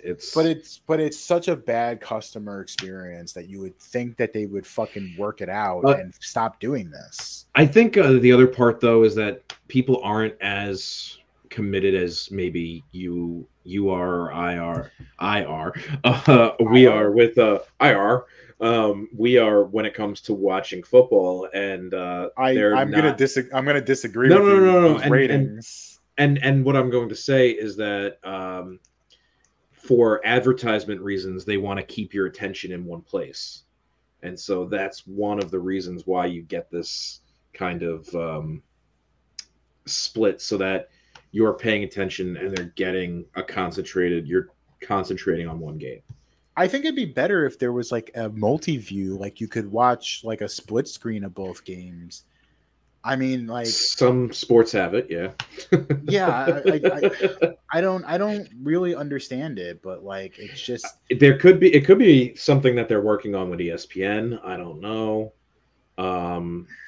They might have a split screen alternative. I'm perfectly fine with like again, like it would be one thing if the game started at like 7:15 and like 9:15 or like, you know, whatever, but like the fact that they're like doing it at the same time, it's just I understand what you're saying about contract it's dumb, but it's dumb because like there's 2 and like this week, you know, I like Eagles Bucks. I think that's going to be a fun game. And then Rams Bengals should be fun too. So it's like I'd like to be able to like the whole point is to watch these games and not have to keep fucking flipping every 2 minutes and like miss something. And you don't want to pit like viewership against each other too. Like you're going to get higher numbers with both of these. You're going to get higher numbers with one of these than you are going to get with 2 of these. I want to say that there's probably some sort of like data saying that when they have the 2 games back to back, that people turn off after the second half in the later game, and so now by crunching them closer together, they actually stick around for the second half of the other game, and they watch the first. So you're basically getting, you know, instead of people watching a full, you know, the full 2 games, they're picking and choosing in the middle, but they're starting on one and they're finishing on the other. Wait, you brought up a good point, Gatto. Is the NFL smarter than us, or is ESPN smarter than us? Because when they made they have more data than you, probably, yeah. But when they made this schedule, they probably said the Buccaneers are going to be ass, and this is a Monday night game. Let's piggyback it with another game. So what you were saying, if the Eagles are up like 28-0 by the end of the first half, we'll give the Piggies more trough. Yep. I love that expression. Give them what they want. More trough. That makes sense, Tom. That makes good sense. Yeah, I don't know. All right. That makes more sense like 8 months ago when the schedule was made than now. But yeah. All right. So Sunday night game, Steelers, Raiders. Raiders are 2.5-point favorites at home. Fuck that. Give me Steelers with points. I think Jimmy G has his one good game of the year, and I'll take the Raiders. Okay. He's got to find a way to make like that $19 million a year that he's somehow gotten for the last 5. I don't know. I think the Raiders are a dumpster fire that might end up with the first pick in the 2024 draft. So I'm going to say that the Steelers end up winning this. Again, that defense being absolutely fucking ferocious. This is probably the toughest one for me is the Eagles and the Bucks. The Bucks are at home and they're 5-point dogs to the Eagles. I'm tempted to take the Eagles because I think they still win and probably more than 5. But fuck it. Give me the Bucks at home, 5-point dogs. That wishful thinking, I think they keep it close. I don't think they win. I think they keep it close. I think Eagles start to fly right around now, and this is that game for them. And this might also be the game where Bucks start to turn around and go, "Oh yeah, that's the Baker that we bought." You know, this is not the same defense from last year with the Eagles. Their pass defense is trash. They gave up 3 touchdowns to Mac Jones. They gave up 4 touchdowns to Kirk Cousins. Their offense is still good, but that defense is bad. The pass defense, at least, is bad, not the rush defense. But they also lost their coordinator, too. Yeah. That's probably he's looking for killers. Yeah. Who are the bust today? They lost both coordinators. Shane Steichen is the offense coordinators in Indianapolis this year. So, yeah, working off the back. But, the Eagles are still good. I still think they're going to win. I just think it's going to be like 27-24. I don't think they cover the 5 points. I like the Bucks to win because their defense was good last year, and it's still good. Talk your shit, Tom. Talk your shit. Rams, Bengals. Bengals are 3-point favorites at home. I'm going to take the Rams. Thank you very much. I think that's the upset of the week, and by a wide margin. And people go, Zach Taylor, what you doing? Finally. Joe Burrow not practicing still, as far as I've checked. So I don't think it really matters if Joe Burrow plays, but yeah. Oh God. On the Giants front, Shane Lemieux starting at left guard tonight. Pray for Daniel Jones, everybody. Pray for Daniel Jones. I don't know who that man is. I didn't even know he was still on the team. He sounds he's a hard time. Yeah. Yeah, it's gonna be a real rough game for Daniel Jones tonight. I'm just saying, if he makes it out of this game without going to the hospital, maybe Bosa will turn around and say, "I need more money," and no, they just paid him. Maybe he'll turn around and say, "I still want more money. This is too easy." Yeah. Man, maybe they'll set some people. They're kind of knocked around a little bit. Who knows? Yeah. I know. God damn, the Giants are gonna lose. Yeah, it's gonna be. I read the script, guys. I read the script. It's gonna be bad. Maybe it's not about the wins and losses. Maybe it's the friends we made along the way. I feel like the NFL has made me more enemies than anything. Probably. To be completely honest. Man, apparently now they're saying that Taylor Rooks is reporting on NFL on Prime that Saquon Barkley 6 weeks has said that it's a high ankle sprain. They said it was a normal ankle sprain, high ankle sprain. So the 3 weeks that they said that he's going to miss, I would say is probably more towards 5 now.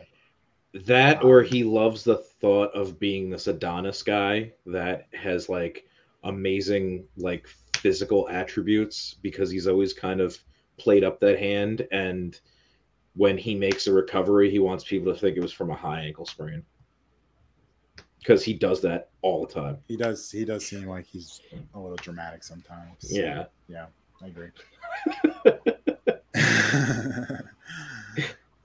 Well, The guy all right. took his checks in crypto. I mean, let's be honest here. Yeah. There's some things you can't trust coming out of him. Yeah, I agree. Well, He's like that guy you follow that has all those like inspirational quotes from Gary Vee. You know, there's a little bit of ick there. yeah, As much as he's our guy. he is our guy, but yeah, I agree. Yep. All right. Want to do assholes and picks of the week? Sure. Wonderful. Gatto, because you've been missing for so long, why don't you kick us off with your asshole of the week? I had a good one. I can't remember it, but all my recent discomfort with Delta Airlines is kind of making them my asshole of the week. So like about this time of year, you know, you're ending your rewards programs are coming to a close for their year. Delta is currently updating their policies for next year's reward programs. Now, I fly quite a bit for work. The problem with these like tiers and rewards this past year, a lot of people have complained have been some of the toughest yet, because not only is the miles to qualifying dollars and miles in general or segments really high, you need like, you know, a ton of miles basically to get status. They've made it kind of like unattainable even for someone like me who's traveling somewhere around 50 times a year or better. And it's wild because next year they're actually throwing away everything regarding miles and making it all about the qualifying dollars. Additionally, people who What? Yes. So basically, if you're not putting 40 grand on your credit cards or spending that on airline flights, which means you are probably doing lots of Delta One international flights, things like that, or just traveling that much, you're not going to get status. You're not going to reach it. It's not even worth it. I mean, it's such a high and lofty amount to get to. Very few, unless you have serious means and a certain type of lifestyle, are going to see the insides of those lounges, which is insane to me because these are pretty big, pretty nice, mostly renovated and new. Which additionally, there is now news coming out that people who have platinum or reserve cards with American Express were able to use having that card as a way to get into these lounges. There will be a cap to those. And my reasoning for having these cards in the first place was specifically because that lounge access affords to save me a lot of money. Yes, I pay a high membership fee for the card, but in return for my time spent inside of an airport, I save a lot of money. And they're capping these at like 10 and 12 or something like that. And it's kind of absurd that they're making all these big changes that are very unpopular, especially considering currently I haven't had a bump up on a flight in a long time. And I know these sound like very first world issues, but Yeah, you I think fucking 1%er. I think this affects a lot more people than you would think, and how much they're really not expecting it to tank what they're doing. Because I took a Southwest flight yesterday, and it was actually a better experience than being in the back of a Delta flight. And if any airline out there is offering a status match going into next year, they're probably taking all of Delta's business. It's kind of crazy. Not to mention their flight like where you can fly at what times are terrible. I feel like they're not paying attention, or they promoted the wrong person to make these decisions, and it's going to hurt them dearly. So that's why they're my asshole of the week. Flying is such an unenjoyable experience, and for them to take away your miles is also shitty. So yeah, it will be affecting 2025, I guess, but you earn in 2024, right? So, mm-hmm. you know. Yeah, and you're right. It does take like an absurd amount of miles to get where you like get any kind of perks or benefits for it. So, I mean, even if you fly like a handful of times throughout the year, all that shit resets after a while, which is also stupid. Yeah, I mean, I'm at this year I'm at about 40,000 miles right now. By the end, I'll probably have reached over 50. But like it's like think of how many hours you spend in an airport, how many hours you spend on a plane to accrue that much, and to make it that much more about catering to wealthy or people with substantial means to get that bump up that used to be a little bit of a comfort, right? For your loyalty, you're basically saying the only loyalty we have is to fucking money and rich people, which there's enough of that going on already. So instead of incentivizing you to buy into it, they're just gonna fucking like. They're just like, all right, well, we're not gonna convince you. So here, I'm gonna point this gun at you. Give us your money. Yeah. Oh well. So rest in peace, Delta Airlines. You will be the next Pan Am. Yeah, for anybody who wants to donate money to the show, don't donate money, donate airline miles, because that's the currency of the future. NFTs are just falling apart. Airline miles are as good as gold. That's the way to do it, right? Start an airline based off of buying miles. There you go. Start writing this shit down now. Q, what you got? Oh, man. I'm going to go with the Marion County Sheriff's Office in Indiana, because apparently, due to a clerical error, they let a murder suspect walk out the door. That's two in a row now, huh? They are currently looking for a 28-year-old named Kevin Mason because they can't find him. He was on the run for nearly 2 years. He was in custody for about 48 hours, and I think there was like a taking care of what they called a duplicate entry in their system. There was two Kevin Masons because that's a name of a troublemaker. Yeah. So apparently, he apparently is on the run and they can't find him. So great job by them. Great job. Could you imagine being the guy that got like a public urination ticket that's now getting sent to like maximum security prison because there was a mix-up like that? That would be very funny. You got a real whole situation happening in Marion County where you fucking killed her. Like I went 35 and a 20. What are you talking about? Stop lying, you piece of shit. Where's Marion County again? Indianapolis. It's in the flat. It's in the flat part of Indiana. Yeah. So all of Indiana? The flathead part. I just imagine like the sheriff like looking through all the suspects and they're like, wait a minute, where's Kevin? And it's that scene from fucking Home Alone. Kevin! This sounds like a Brooklyn Nine-Nine episode to me, honestly. 100%. We let a murder suspect walk out because of clerical error. Yeah, because someone like Marion 99. Someone didn't upgrade their fucking Windows computer from 1999 and turned over to 2000 and then crashed. Just Terry Crews doing the robot like looking down alleyways. All right. Well, my asshole of the week is going to be none other than the esteemed reporter from the New York Times, David Brooks. God. So what did he do now? He posted on Twitter, currently known as X. He said he posted a picture of his meal at an airport where he said, quote, "This meal just cost me $78 at Newark Airport. This is why Americans think the economy is terrible." So we all know that buying food at the airport is really expensive. Like, it's not cheap to buy. Never has been cheap. Never has been cheap.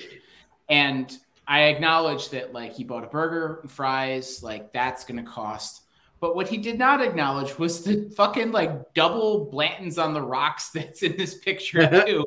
It's like, my guy, like, this is probably the third one that you've had before your meal showed up. And now you're all pissed off that this costs you $78. Like, this is probably like a $20 burger with $44 in like whiskey afterwards. Yeah. Dude, no shit though. Yesterday I bought a Reuben. It was the most mid Reuben of my life. It came with fries that cost me $2 extra and Sure. a Miller Lite, and it was $43. Jesus fucking Christ. It's probably like they heavily mark up alcohol, right? Is that what it is? The beer was $10. It was a big beer. I will say that. That's it was not a bad. 22-ounce beer. So That's not bad. I don't feel bad paying that price for it. But the fact that this Reuben was beyond mediocre, nay, I say garbage, and it was still just 40 something dollars at the end of the day. I just you get, that's why I said that it really sucks, because you get nothing in airlines and it costs you so much, and like not having lounge access next year, I'm gonna be losing my mind not being able to. I'm gonna be smuggling fucking like booze soaked tampons into the fucking into the airport, total got him man. move right there. Yeah, very on brand for you. Just be like, I gotta go to the bathroom real quick. Oh, that was a great dump, you know. Jesus. Wow. I have no words. On that note, Q, why don't you tell us who your pick of the week is? Netflix comedies, British comedy called Sex Education. The final season just came out. One of the more underrated shows that actually like mixes really kind of gross humor with like some actual heart kind of mixed in. Fourth and final season just dropped on Netflix. I'm psyched to jump into it. I've heard about that show. Very funny. Somebody told me it was funny. Is it anything like you said goofy, gross sex jokes, but it's like anything like Big Mouth? I know it's not animated. But... No, it's very, very different. It's very much steeped in reality. It's basically the premise is like this kind of nerdy British, kid in a British school, high school. His mom is a sex therapist. He becomes like the resident sex therapist for the school. And it's all about kind of navigating that. But there's actually what's her name from X-Files? Gillian Anderson. Yeah. Who actually very convincing British accent, actually. I thought she was British. She is. Yeah. Is she? I think so. Thought she was. I don't think she is. No, she's from Chicago. Yeah. Oh, no, shit. she's not British. Wow, And that's why I'm like, Russian. I remember being once like, wow, I didn't know she was British. I didn't know Scully was British. And then like, oh, she's fucking not. So wow. Pretty convincing. Fooled me. It really like it does. It kind of straddles that line of being like kind of gross and funny, but also like has like endearing moments and like tackles like some really serious stuff too. So it's really like it does like teen comedy pretty well that we don't really get. Okay, so she moved to England when she was like 15 months old, and she lived there for 11 years. Because she's also OBE too, and I was like, all right. She's a member of the most excellent order of the British Empire. The British Empire. Yeah. I'm kind of glad this show's coming to an end, because I think they're kind of like, I don't want it to overstay its welcome. It's kind of doing a really good job of like, we're going to put a bow on it this year and that's it. So it's like a lighthearted comedy about teen issues and like growing up that could easily become a depressing, dark, weird place if not done right. So totally. And also too, like the cast is getting old as well. Yeah. And they're getting more famous. Like the girl, the one girl in the show looks exactly like Margot Robbie. She was also in the Barbie movie. One of the guys, he become the new Doctor Who. So like you can tell they're starting to move on, like a lot of the cast members. So it's probably a good move to just kind of put a bow on it and end it. Uh-oh. They're Harry Pottering. Yikes. Hate that for them. Gato, who you got? So the recent rash of like Agatha Christie novels that have become movies, they have had mixed reviews. Sometimes they're fun, sometimes they're not. A lot of times they're just kind of corny or bad. The new one though, with Tina Fey, A Haunting in Venice, I'm actually interested in because it's got Tina Fey. One, I'll watch anything with Tina Fey. She's just great and hysterical. But I think it's got a lot of good elements, and for this time of year, you know, we're coming around Halloween. It should be a good one. I just also didn't have a pick, so I was just like, movies that have released that I'm like, I might go check this out. Sure, let's do it. Yeah, It's let's the take same a walk on the wild side. same detective character that was in Hercule Death on the Poirot. Nile and Yeah. Murder on the Orient Express. It looks like Yeah. it has some supernatural elements. It's also being pretty well reviewed, so I'm interested in that too. Yeah, I'll give that one a whirl. I also wanted to see Dumb Money too. That looks funny. Yes. My pick of the week is going to be an Apple TV show called Shrinking. So this came out a while ago, and I was a little apprehensive to pick it up, but Love Jason Segel. it's surprisingly very, very good because I didn't hear a whole lot about it, but I like Jason Segel, and I think this is a really cool role for him. It's also like a really nice show too, because Harrison Ford is not trapped in Star Wars or Indiana Jones. He's actually like a real fucking person in this. But I really, really liked the show. It's probably one of the best things, probably one of the best series I've seen in a very long time, because one of my critiques about like recent like shows on Netflix or Amazon or wherever is like they make the characters so fucking unlikable and so non-human that it's hard to believe.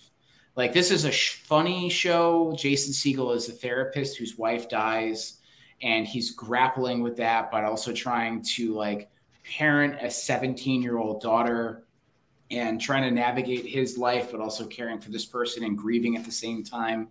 Harrison Ford is his mentor, who's like this grouch, but he's also dealing with Parkinson's disease.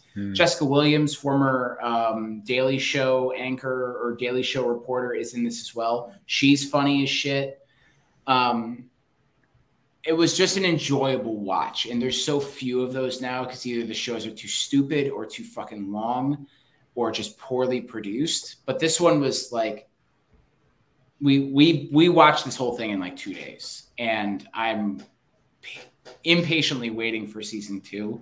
Again, it's Shrinking. Jason Segel's in it, Harrison Ford. It was a banger. I loved it. I'm into it. I heard good things about that, so I'm definitely will check that out soon. I'll always check out an Apple series.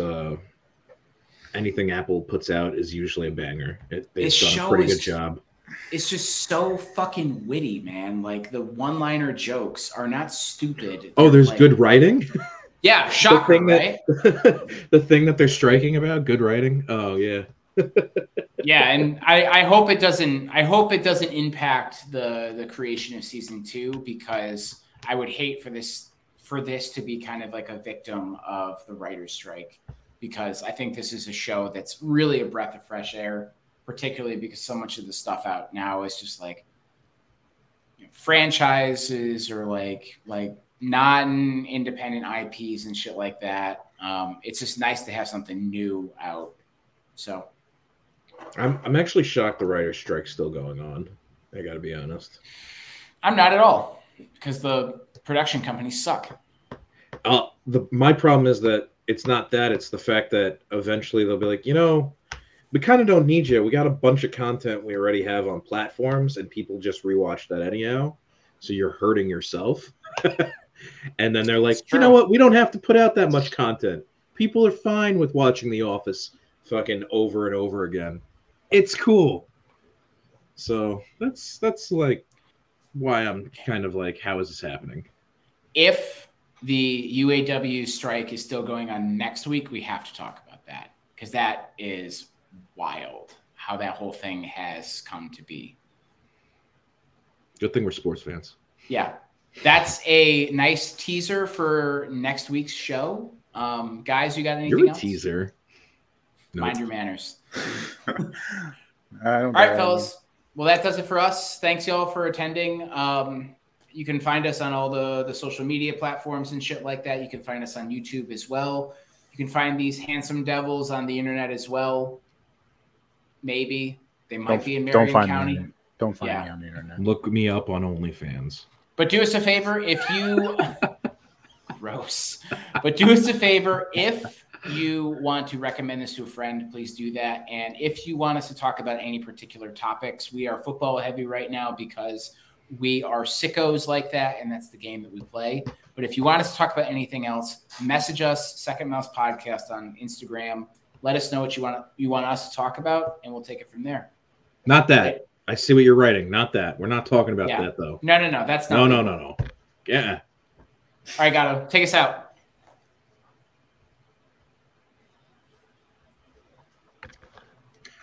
Stop it.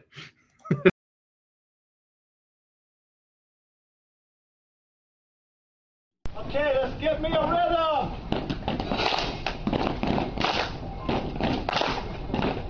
Follow me. We are Walmart. And then he says, and I'm not kidding you, he goes, now clap. Please clap. Just clap for that, you stupid bastard. I need applause to live.